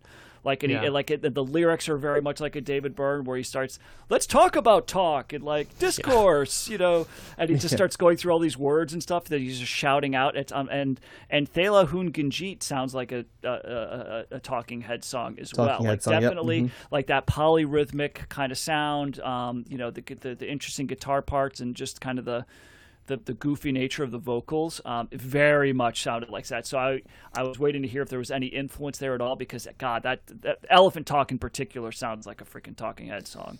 You want to hear something interesting, Matt? Which might I was curious because I looked up Belew's Robert Belew's stuff ahead of it, and the first Adrian Belew, he was born Robert Belew here, which is why I think I got thrown. Okay. His first person he played with was Frank Zappa, which makes sense. Yeah, because Frank Zappa as a guitarist kind of, in some ways, has some Robert Fripp in him in terms of the play. Yeah.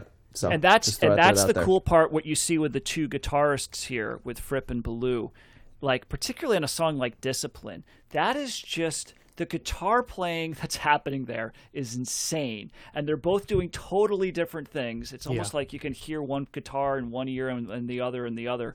And it sounds like they're playing totally different things, but together it just syncs well together for some reason. And it's like almost hypnotic. It kind of puts you in this trance because they keep doing it over and over and over again. And I'm like, the amount of, like, how difficult that must be to just keep playing those notes over and over again like that in rapid fashion is just, it's crazy. And so there's parts all over this record that just have really crazy guitar parts like that, which Discipline might be, maybe that might be my favorite song on here. It's so crazy what's happening with that song. And then you've got songs like Madakadasi and The Sheltering Sky, which are more, they kind of go, it's almost like a ballad. That Madakadasi is kind of like this, there's not really virtuoso stuff happening there. It's just kind of like this crooning, kind of slower song that's going on, and it's kind of a nice, it's only 3 minutes and 47 seconds, but it's kind of a nice little palate cleanser from like the crazy chaotic nature of what's happening with a lot of the other songs. But yeah, this is kind of crazy stuff that you're hearing here. And just looking at, I got the Wikipedia thing up on here, and it says Pitchfork considers it an influence on math rock, and that's not a term that I thought of while listening to it, but after reading that, I'm like, yeah, like my understanding of math rock seems it's like a very calculated, very complex, very structurally tight kind of, piece of music. And this definitely sounds like that. So, yeah, I might be with you, John. This might be my favorite King Crimson album. It doesn't have, I think, my favorite song was on Red. I forget what the last track on that was. That was just a fantastic song. But I think this is probably more consistent. Maybe those other records are more groundbreaking or whatever. But this was if I was to play this album from start to finish, I would probably choose this one over the other two. So I'd probably go with you on that. But yeah, it's great. These guys are like, the virtuoso stuff all over the place here. Very interesting. But John, it's not a crazy prog rock. It's not like 8 different movements and always changing it. Even though it's still prog rock, but it's much more linear. It's really complex, but it kind of sticks with one idea rather than like one, maybe 2 ideas, rather than going like 5 or 6, which some prog rock songs can do. So maybe in that regard, this would be a better entryway into prog rock for some people than maybe some of the Genesis or, I don't know. Easily. Pink Floyd or easily. Whatever. Yeah, it's just it's a much more it's a softer landing, I would say. So thumbs up. I like this a lot. Well, let me clean some stacks real quick before we go to Josh. The song you keep thinking of, Matt, is Starless, because I remember that, right? That's my favorite King Crimson song. Yeah, that was great. Yep, that's an awesome song. And also a couple more things about Ballou I found interesting here. He worked with Bowie and Eno on Lodger, which we actually never covered, but is that the other Berlin trilogy album? You got it. Yep. So that's a piece that I thought was informative on this. And then the other thing I thought was very interesting was that he spun off with the Talking Heads, the Tom Tom Club, which is basically everybody but Byrne. And they actually, Tina Weymouth and Chris France asked Ballou to replace Byrne as the frontman. That he politely turned it down. Yes. And although France and Weymouth said that didn't happen. And then I guess also he ended up on the outs with them because he claimed that he wrote half of the songs on the album and then Weymouth ghosted him his phone calls later. Oh, God. So that's what they were mad. That's what Weymouth was mad at David Byrne for doing. Like, that's why I thought that was interesting because basically, she did it, and then he's claiming they did the same thing to him. So go figure. So I thought I'd throw all that context in because I found that interesting. Yeah, that's all good stuff. It's funny. You mentioned the Talking Heads. I never made that connection with the lyrics. I did. Right yeah. away. Yeah. Right away. For sure. Yeah. I think so. I'm mixed on this album. I really like a lot of the music on it, but I found whenever they inserted lyrics or the pre-recorded, track of his journey in London, that really derailed the experience for me. I found I found the repetition on Elephant Talk and the lyrics kind of grating after a while, even though he does admittedly sound like David Byrne on that. It just didn't work for me for some reason. I do like his voice on Frame by Frame. I think that's my favorite. That kind of sounds like a Pearl Jam song or some sort of like 90s music song that I liked. And I liked him on Madakadusai too. I thought that was another good track. The in Thela Hun Ginjit, I found the lyrics on that also annoying. So the spoken lyrics, like the storytelling yes, thing. Yeah. Mm-hmm. Yeah. I feel like that stuff was kind of pretentious in some respects.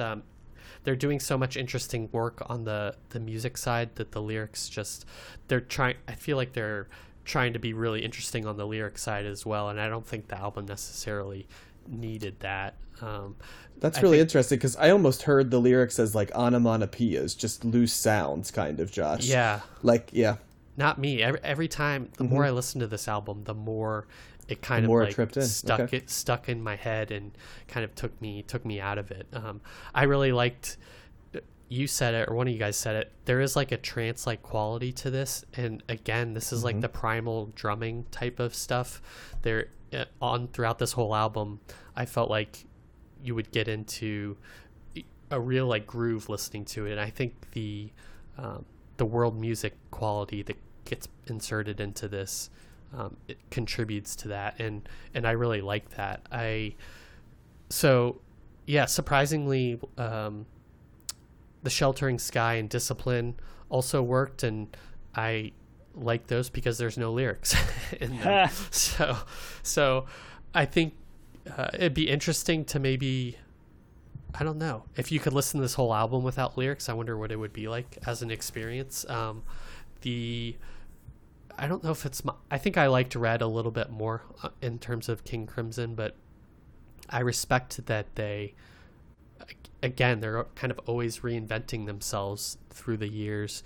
I definitely felt the funk elements that they put into that, especially on Elephant Talk. There's kind of like this like funky bass line to it, and I can hear some of those other things that they incorporated. Maybe not the punk rock as much, but definitely the world music and the new wave and some of those in the funk. So yeah, this was an interesting listen. I would definitely rate this higher had it for whatever reason, that stuff just kind of really stuck in my craw, and it prevented the album from rising much higher in my estimation. But yeah, it's good. I can definitely. It's like a jam album too in some ways. Like I thought listening to that first track, it would sound really good live. You can imagine a million people dancing to kind of all of the album, like they're in India or something, like some crazy concert. And so yeah, it was interesting listen, but not as high on it as you guys were. How many listens did you give it, Josh? 3. That's good. Yeah, I felt and I still feel to a degree that I need to listen to this more.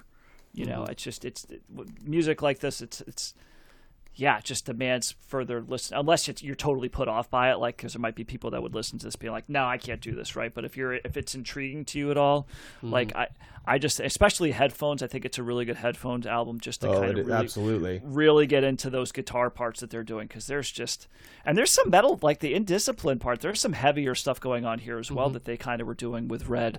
But I think that this isn't even an album that could grow on me even more and having me like it even more. But it's you are right about it being a headphones album, Matt. And I'd like to point out that I like when bands do artistic ideas that work. And one of the things I liked on this was Indiscipline and Discipline being two virtuoso pieces, but resembling what they're supposed to be. And that Indiscipline was like a chaotic, all over the place, frantic track, and Discipline was very virtuoso in its own way, but in a tight structure that was much more, and I'm sure that was done on purpose. And I wouldn't even be surprised, were they the side enders on the album as well? Yes. Mm-hmm. Yeah, that makes sense, because when you listen to those, and it was the second time I listened to this album that I realized, okay, that's interesting. There's an Indiscipline and a Discipline, and I'm like, I wonder if there's and then I listened, I was like, oh, well, it's clear. This is what they were going for. Because you put them side by side and it works. So I appreciated the sensibilities of that as well. And I really like this one. This is my type of prog rock and world music. This your favorite prog rock album we've done, John? Is that fair to say? I don't think this is like a true prog rock album, because I think there's just as much like world music influence on, because you can hear how he like is listening to like Fela Kuti and stuff like that as well, you know, to kind of build this. And certainly, you know, the stuff that Eno and David Byrne and stuff were listening to, they were sharing influences, right? And so I don't think of it as a true prog rock album, but this some of the more streamlined, some of the Rush. I mean that's more my speed than the longer drawn out stuff. Yeah. So if we define this as prog rock, I think King Crimson is the prog rock band that I most connect with. It's also called post-progressive. Post-prog. Post-prog, yeah. Whatever. At this point, I just like it. I don't need to label it. Where's the dividing line for post-prog? There is none. Everything's technically post, right? It draws upon newer developments in popular music and the avant-garde since the mid-'70s. Okay, so the mid-'70s. So, ethnic music and minimalism. Yeah. There is... Yeah, despite the virtuoso guitar work, it is kind of minimal in aspects of it. I wouldn't use minimal for this album, but I know kind of what you're saying. Production-wise, it's minimal, but it says here stuffed. It identifies progressive rock music that stems from sources other than prog. So it's prog, world music, but it's not prog. Yeah.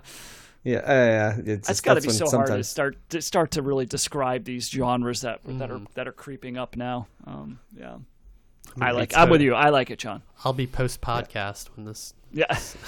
Post podcast. In the 2020s, we'll be saying, "Oh, this is another post punk album here in 2021." Yeah. So yeah.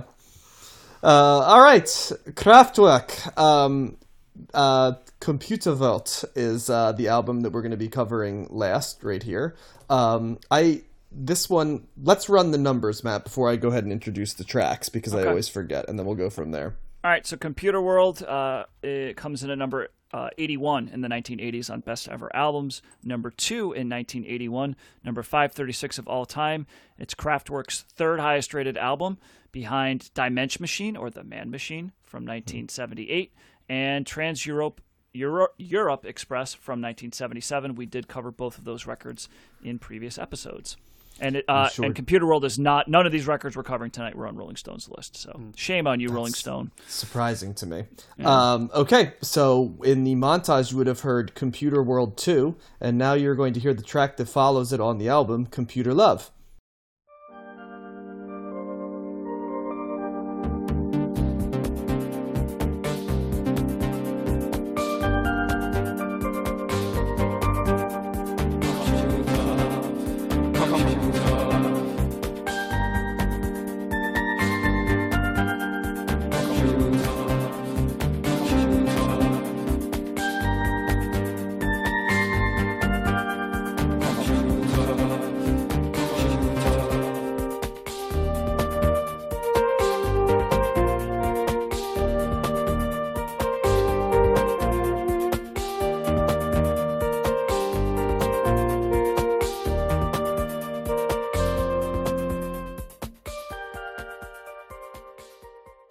Okay, well, earlier we talked about, in the last segment, we talked about King Crimson Discipline and them taking a hiatus, and Kraftwerk also did the same thing, guys, because they released The Man Machine, which was recorded, as we all know, at the Kling Klang Studio, one of my favorite studios of all of that, right up there with the Mobile Studio and different stuff in terms of the Hall of Fame of recording studios.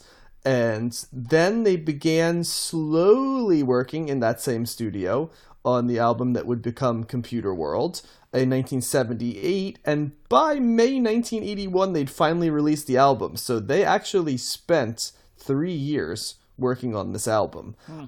In that time, they...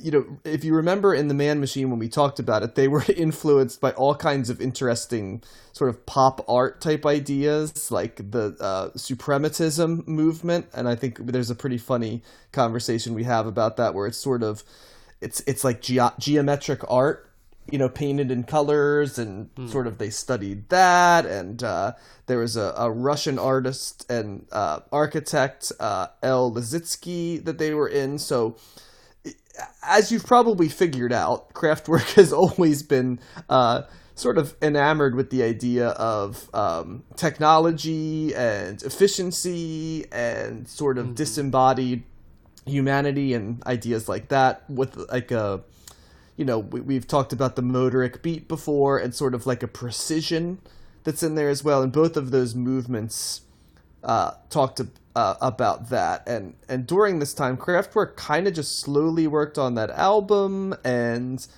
continued to sort of view the world. A lot of Kraftwerk's sensibility is really looking almost like pop artists to some degree. They're looking at the world and trying to figure it out. And that way I kind of almost feel like they have some of the sensibilities of like an Andy Warhol or something, when, whereas Andy Warhol was always trying to figure out the next, zeitgeist of cool kind of and pop culture. I feel like Kraftwerk is sort of more like, what's the next evolution of technology and progress, right? So a more scientific version of it. I could make a joke that I won't make about that being the difference between like American and German sensibilities, but it's there. I think it's also important to talk about that era, 1978 through 81. So I'll kind of pop quiz you guys.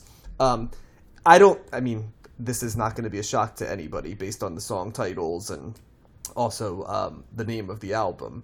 But this is a theme about technology, but it's especially about certain types of technology. What, knowing the era that it's in and what we know about it, what particularly do you think was at the forefront of the guys in Kraftwerk's mind during this time? Because I think it's actually it's a very interesting side conversation we could have before we talk about this album. Any guesses? You mean beyond computers? Well, like how they're taking specifically over. But it's specifically about personal and home computers. Okay. I don't know if you guys, and that, I think that's important to mention, because like technology and computers before like the early 80s, which I think we forget, right, was not really a personal. Yeah. Like some people it was more had academic and military usage. Exactly. It was like you went to work at some places, especially if you were in what we would call a STEM career now, right? And you used a computer. And if you were one of the people that were into computers, you had to like build a computer, and like you had to be a real hobbyist, right? And now we live in the era where, I think all three of us largely grew up with a computer in our house for most of our life. I'm sure we can all remember maybe not having it or having, depending on the level of technology of our parents, right? It's kind of Commodore 64, baby. Yeah, but it's and I think, Josh, this might be up your lane a little bit, like in terms of where we're going here, but it's kind of this is specifically about, well, what's it going to be like when everybody has a computer in their house? And this was actually somewhat of a like, when they were doing this, it was sort of like, well, what is that going to be a thing where everybody's going to have a computer at one time and communicate via the computer? It almost seems like it's kind of like almost similar to like when Radiohead did OK Computer. It was kind of like how it's isolating and how it's kind of like, it is, but they were reacting to something that was immersed in popular culture, like the idea of having computers in it. Like you're 100% right, Matt. Like, but they're coming at it once the computer had. There's the internet, like that's a little bit more of what it's like. I think what's fascinating about this album is that the theme of this is personal computing and the idea of computer technology and the ability for that to possibly break down barriers on societal control and digital surveillance. That was the message on this. And when you think about the era we're in now, it's fascinating, right? That somebody was making an album in 1978 and 81 with all of these themes. Like, boy, we might lose, there's going to be some issues with being able to keep tabs on people, but also the idea of like within that world, they were so ahead of their time in some ways in terms of the theme that they were doing. I also think, and I don't know if you guys mentioned this, but the album was completely analog. Oh, wow. Yeah. Did you guys catch that? Like, and no. I did after I listened to it, and it's there, but they specifically made the idea of this album as being an analog album, even though it's about computers, which I thought was a nice little sort of subversive, artistic statement. in many ways. And you so, can tell if it's an analog versus digital recording. I will be very honest. I didn't, right? I'm putting that out there because obviously my ears are not trained enough for that, right? But this was in the research I did. But I just thought it was fascinating that they did it because, I mean, one of the things of analog is that it doesn't involve computer technology. Right, that's a big piece of analog recording, which is funny because it's almost like a reaction to the theme of the album, right? Like, how much was digital? Right? How much was digital recording actually happening in 1981? That was a relatively newer kind of thing, though, wasn't it? I think it was, but they were doing it. They were using it in previous albums in the because 70s? At the time it was the Vanguard, right? Like they were doing the recording, and it was a thing, but. The fact, like, you had a choice to do it, right? And if you're a band like Kraftwerk that was in that world, right, like, you're particularly apt to do it. You also have to remember in the early 80s, the effect of Kraftwerk is all over popular music because, like, synth pop, like Gary Newman and, like, M, right, the guy who did pop music and stuff, and just the whole wave of stuff that's coming. I mean, Kraftwerk's proteges, are knocking down the charts at this point. Not to mention the fact that you had the Berlin Trilogy stuff and and people being influenced by what Kraftwerk had done. So I just think it was interesting they took a step back a little bit and made this concept album. So I did want to bring that up because I think that's interesting context for this album instead of like a full bio. It did relatively well in the UK. It peaked at number 15, and it did become silver. Which, is relatively successful. As with most things with Kraftwerk in the United States, it did not have a large commercial appeal. It had a cult following, but it did not kind of cross over as well to the general public. But obviously it was highly influential. I mean, my gosh, this album is, much like all Kraftwerk stuff, it feels like, is sampled all over the place. I think most prominently you can't hear, the easiest one is you can't hear Computer Love and not immediately place that song Talk by Coldplay, like immediately as the song. I mean, it was like instantaneous. It's like, oh, Jesus, like, look at this. So I did think that it was funny. I did read an article about that where Chris Martin sent a handwritten letter to Kraftwerk, I believe. I'm kind of paraphrasing this, so I apologize. That's the only way you can reach them is by handwritten letter. Well, right, and we had that like sort of like the interesting things about communicating with them, which is also funny. And they're making this music that's futuristic, but they're like very. I found that hilarious, but. I call them right when they're picking up the phone because exactly. It doesn't ring. Yep, at exact times. Yep. So. I thought it was very funny that the story I read said that he wrote a handwritten letter asking if he could use that sample for Talk, and he received a letter in the mail later that was apparently just the word yes in lowercase letters was what the response was.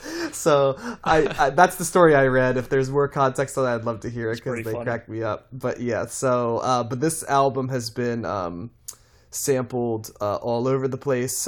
You may also know, and I didn't at first until I did the research, but then I went back. I'm like, the song "Fergalicious" by Fergie does borrow the opening synth line of "It's More Fun to Compute" as well, and there's a bunch of hip hop samples of this. LCD Sound System sampled this. There's a ton of people. We've mentioned African Bambaataa before because, Trans Europe Express was used on there, but he also uses some of the lyrics from Numbers on this album as well for another track. So there's all kinds of stuff.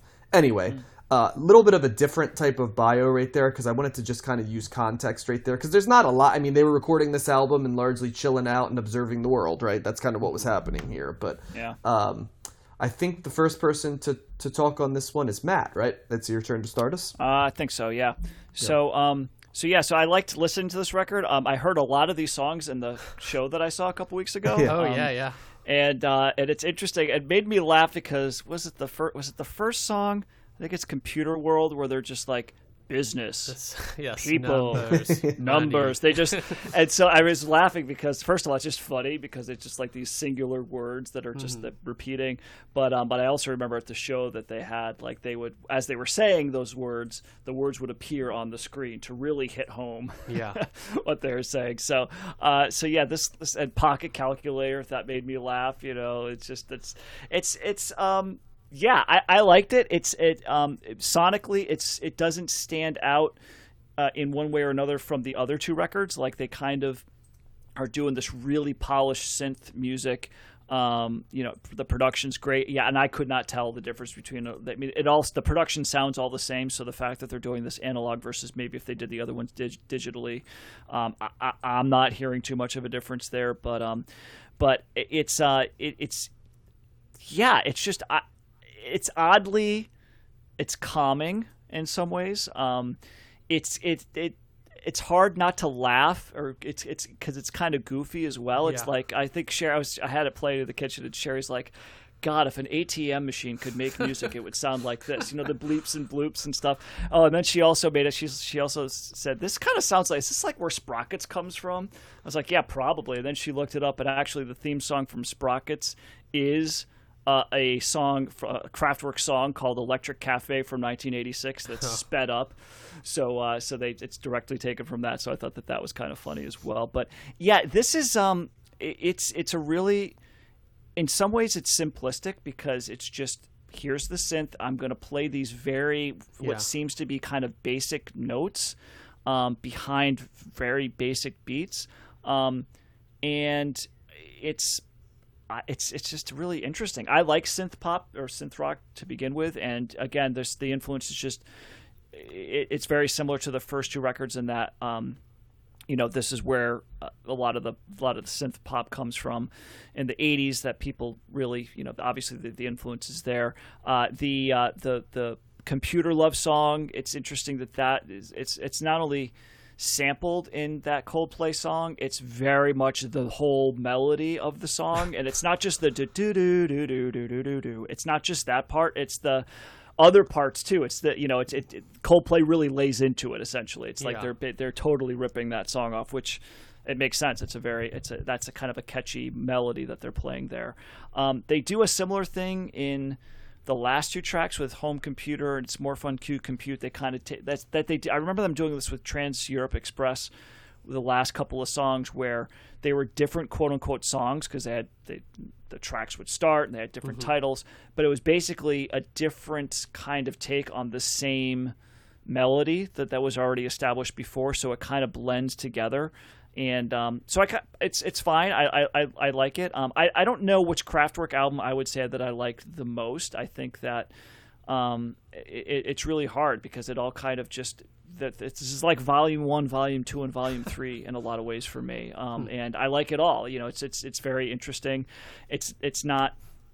I don't think this is going to be one of my top albums for the decade. You know, re-listenability, it's there. It's not huge. You know, this is not where I'm going to go to most of the time.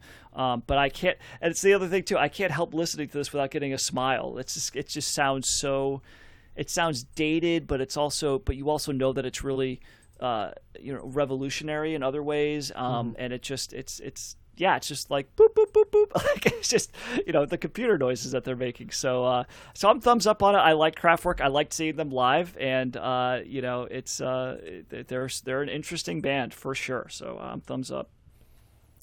Yeah, I really like this album. I thought it's my favorite Kraftwerk album of the ones that we've listened to, and it's interesting that you said it was analog, John, because I feel like this is the kind of more complex than the previous albums. I feel like they're all sneaky complex, but I know what you're saying. Yeah.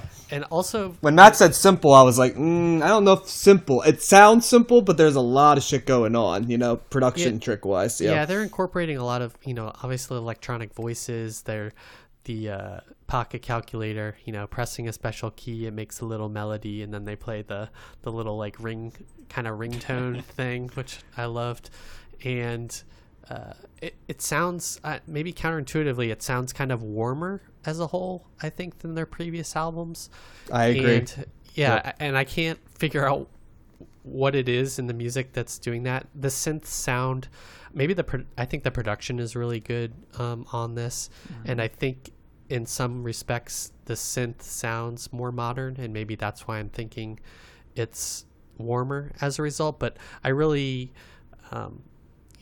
talking about the King Crimson tracks that balance each other, Computer World and Computer World 2, they're kind of doing different things, and I think they're of a piece as well. The Computer World 2 is more instrumental, and I think it's supposed to kind of be a counterpoint to Computer World.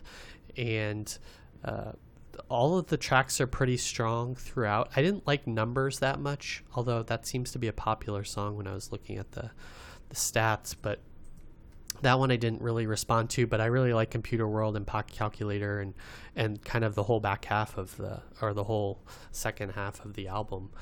The Home Computer is interesting. It kind of has a darker synth sound. It's a little more menacing in some respect in my head, but it's still catchy. And I think at the end of the day, Kraftwerk makes catchy music, and I think you can't help but hear Pocket Calculator and have it get in your head and make you want to dance like a robot and laugh to, because I think they do have a sense of humor with what they're doing. I think they're, like John said, they are being intentional and definitely going for themes and exploring ideas, but I think they're also having fun with it, and I feel like that comes through in a lot of these tracks. I mean, and that's been the case since the beginning, right? Trans-Europe Express had that humor as well with that one song, the model.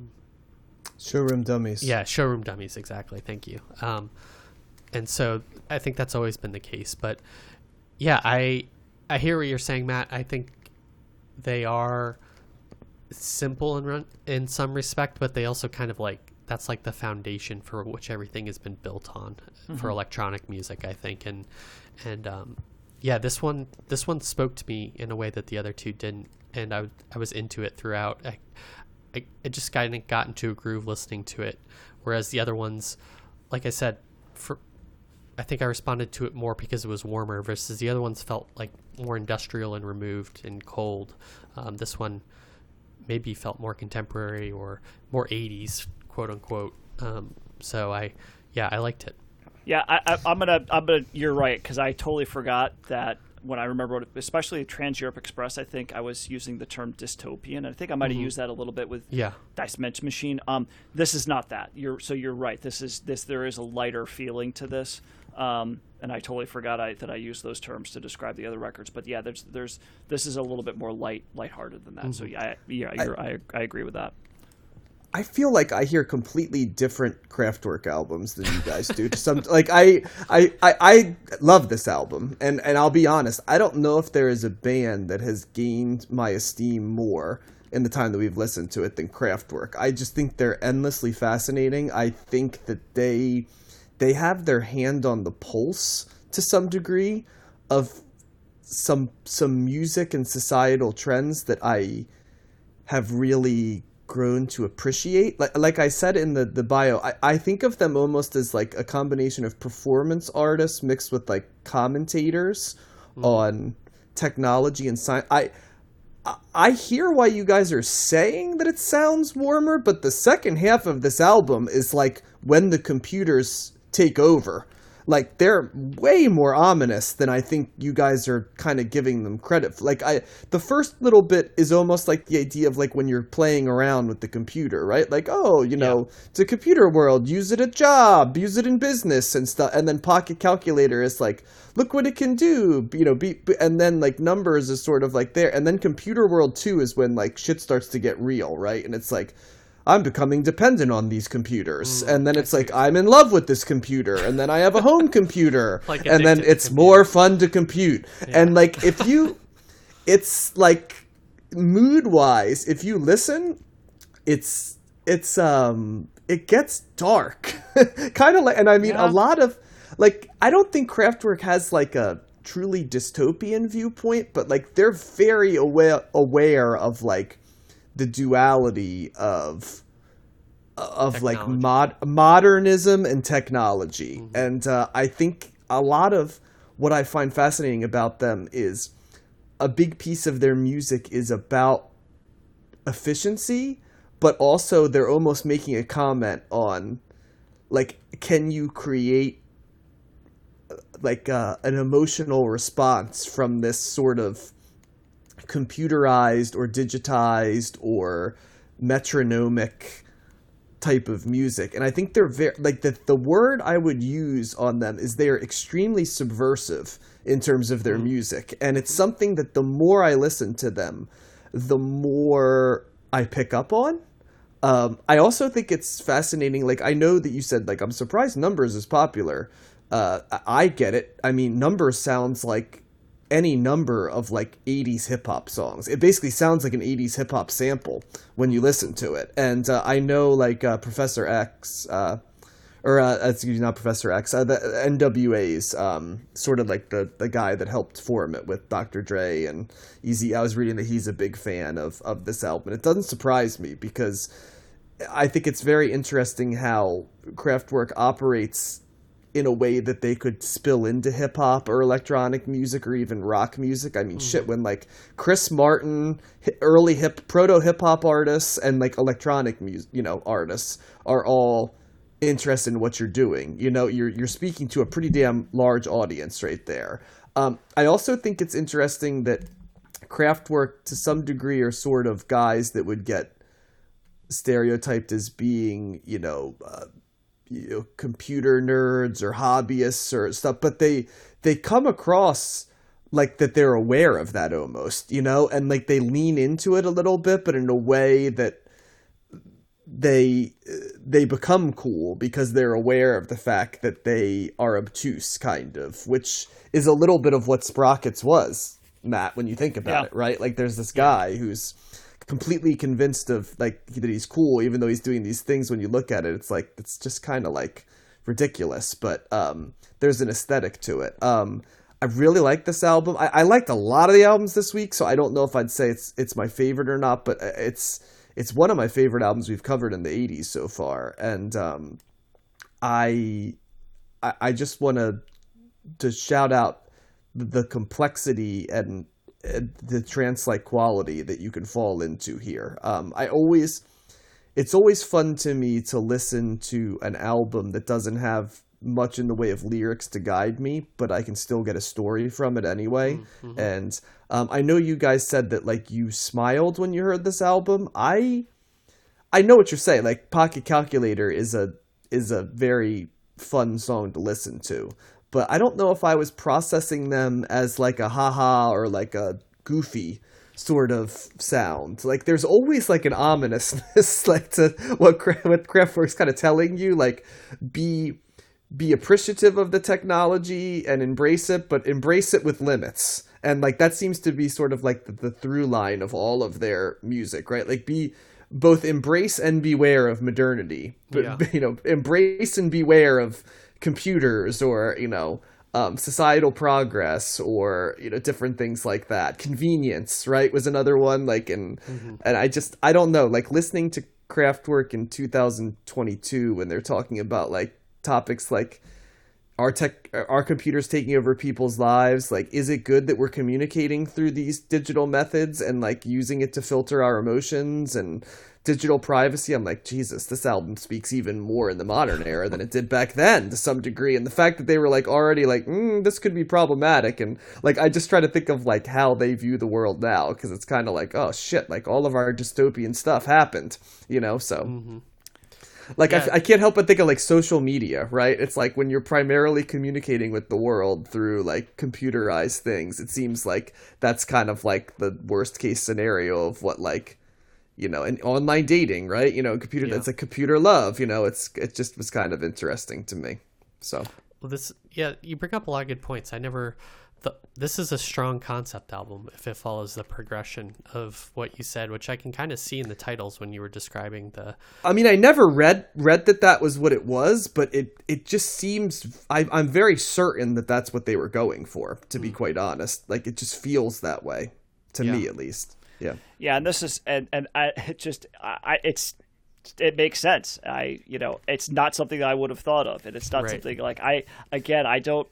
I don't listen. It's so interesting just like talking to you guys about this stuff because it's when I listen to music, I'm not like trying to find out messages or trying to find patterns of like, ideas and stuff. Even with something that kind of like, and when you describe it like that, John, this kind of just smacks you in the face with that, after you're hearing that, It's like, oh, of course it means that, but it's just indicative of how I'm not thinking, my brain's not going there. I'm like, what is it doing to me musically? And yes, admittedly, like I'm missing out on stuff when I'm doing that, but it's just I'm not saying I'm right. This is how I'm hearing it. I didn't read that. It's just my take. But you definitely seem to listen to music and try to draw messages out, or you try to draw what the theme is, or like that, like all of that stuff. And I am not doing that at all. Like even albums that are like, you guys are like, oh yeah, that's easily, I can tell that's a concept album. Sometimes I'm like, oh, I had no clue, right? Like, and I just, because I am just not thinking about that, and I know. Well, to me, when you make an album, to some degree, it's always a concept to some degree, right? Because you're making an album. If you were not, you'd be releasing singles. I guess the most I think about that is like how are the tracks ordered in terms of like, how they flow into one song into another, like how does that feel? But that's more of a sonic kind of a thing rather than like a message or storytelling kind of a thing. So that's kind of where it's easier with Kraftwerk, because Kraftwerk is a concept band. Yeah. So of course they're going to, like, to me, like, that's the first thing I should be listening. I do it to begin with. That's why I think when sometimes people are like, I can't pigeonhole your tendencies, John, as much musically as other. I'm like, that's because some of it is because what I listen to music for isn't necessarily genres or sounds, right? It's like, what is that when I'm doing albums, right? Like, is this album interesting to me? Is always at the forefront. And if it's not interesting to me, it can sound beautiful, and it will never rise to a certain level. Like I think that might be the stylistic difference between me and you, right? Like for you, Matt, there's a beauty aesthetic, right? Of the sonic, right? Like a certain sonic sound that hits you, right? Whereas for me, there has to be, it doesn't have to be deeply complete, but there has to be something, right? That it speaks to. Yeah. Beyond just, oh, that's like 6 songs I like, but they're just kind of there, and in an album format at least. Yeah, I can love a song that's absolutely nonsense. Mm-hmm.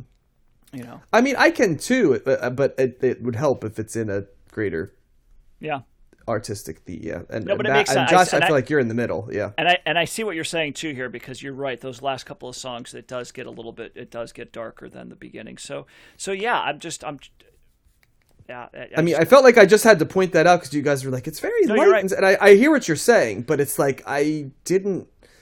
My vibe was that this was not a light album. It was. I guess I didn't get as much of a, because when Josh said that this, initially, my recollection was like, that's right. When I listened to Trans Europe Express, I was like, man, a lot of that just seemed dystopian to me, and I didn't get that feeling. Well, it was, That's when I jumped on. I'm like, yeah, it's lighter because of that, but it does progress in a different way. I agree. Well, even think about, and I just came up with this, so this could be, but Chris Martin sampled "Computer Love for Talk" by Coldplay, right? Which is about like him trying to talk out a relationship, right? That's kind of ending, right? If you know that song, it's like, can we talk? It's basically, the relationship's falling apart, right? They're not communicating and stuff, and like Computer Love kind of has that aesthetic, even if he's not doing it. And so it's just kind of, and Chris Martin would have released that, X and Y, I think that was on, right? 05, 04. Mid-2000s, yeah, around there, when that was becoming a thing, right? Like communicating more electronically and feeling disconnected. And it just was, there's a lot of those. That's, I think, why I like so much, like, who was influenced by this or where did it come from, because you see these through lines. Like, Chris Martin takes that and kind of to some degree is able to connect that sample that he wants to this song about a relationship ending. Anyway, that's my take on it. I could be completely wrong, but it could be. It's better than my theory, which is like, it's just about computers, which is not very deep. It is. But I was hoping to talk a little bit more about, I'll be honest, I was hoping to do a little bit more about personal computing and talk about, like, just how revolutionary it was to have a computer in your house, and like how I don't know if me and all of us know Like I think like even as I talk about it, like I know it like in like, wow, yeah, you know, you think about what it, but I don't know because it wasn't really a thing, right? And Right. so No, but- maybe we can explore that another time. I mean, we're all old enough that we didn't have computers in our house at one point. So, I mean, I I don't remember really. I had a remember- Commodore 64 early wow. on. Okay. I mean, I can remember my dad like buying a Dell, right, at like the very Yeah. early 90s, but it was sort of just this device that you typed on, right? Like it was no, like there wasn't like an internet component to I just it, played you know, video so- games. We had all these floppy disks, and we had Yeah. video games that we had to actually load the program. I remember Right, that. right. Yeah. Yeah.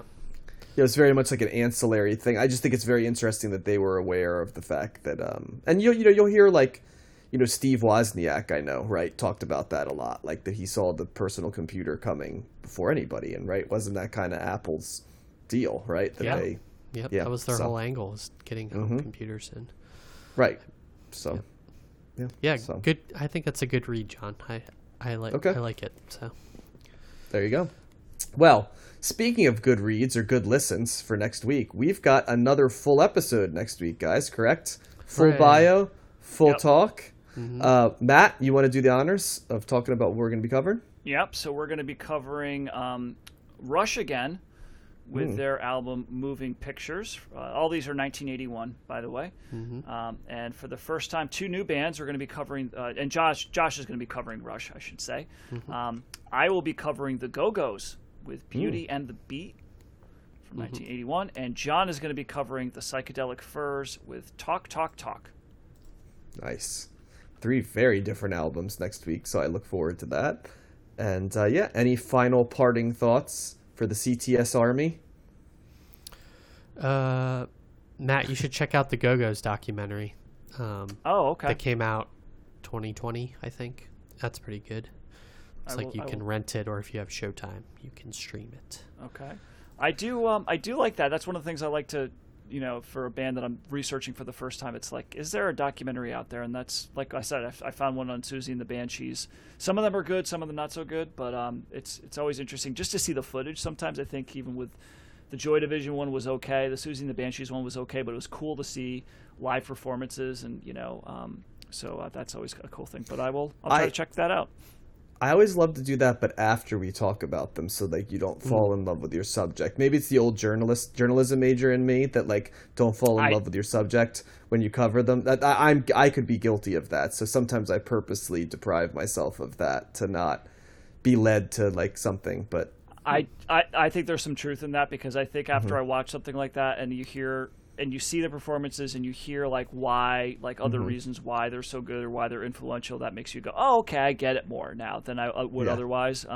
But I don't know. We're an amateur podcast again, so and I never took a journalism class in my life, so you know, forgive me for being biased. fair enough. Well, and I would say I'll leave with this.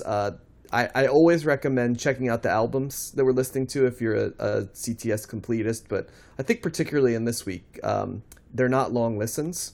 It's not overwhelming. So if there's ever a week to just check out the albums just to see what's there, it's not often that you get 9 for 9 in terms of thumbs up across the board. So this would be a week where you could maybe check it out. So, all right, this is John signing off for Matt and Josh. Thanks so much for listening, and we look forward to seeing you same time, same place, potentially, next week. Combing the Stacks can be found on 13 different platforms. Viewer feedback can be sent to combingthestacks@gmail.com. You can follow us on Twitter @CombingThe and on YouTube by searching for Combing the Stacks and throwing us a follow.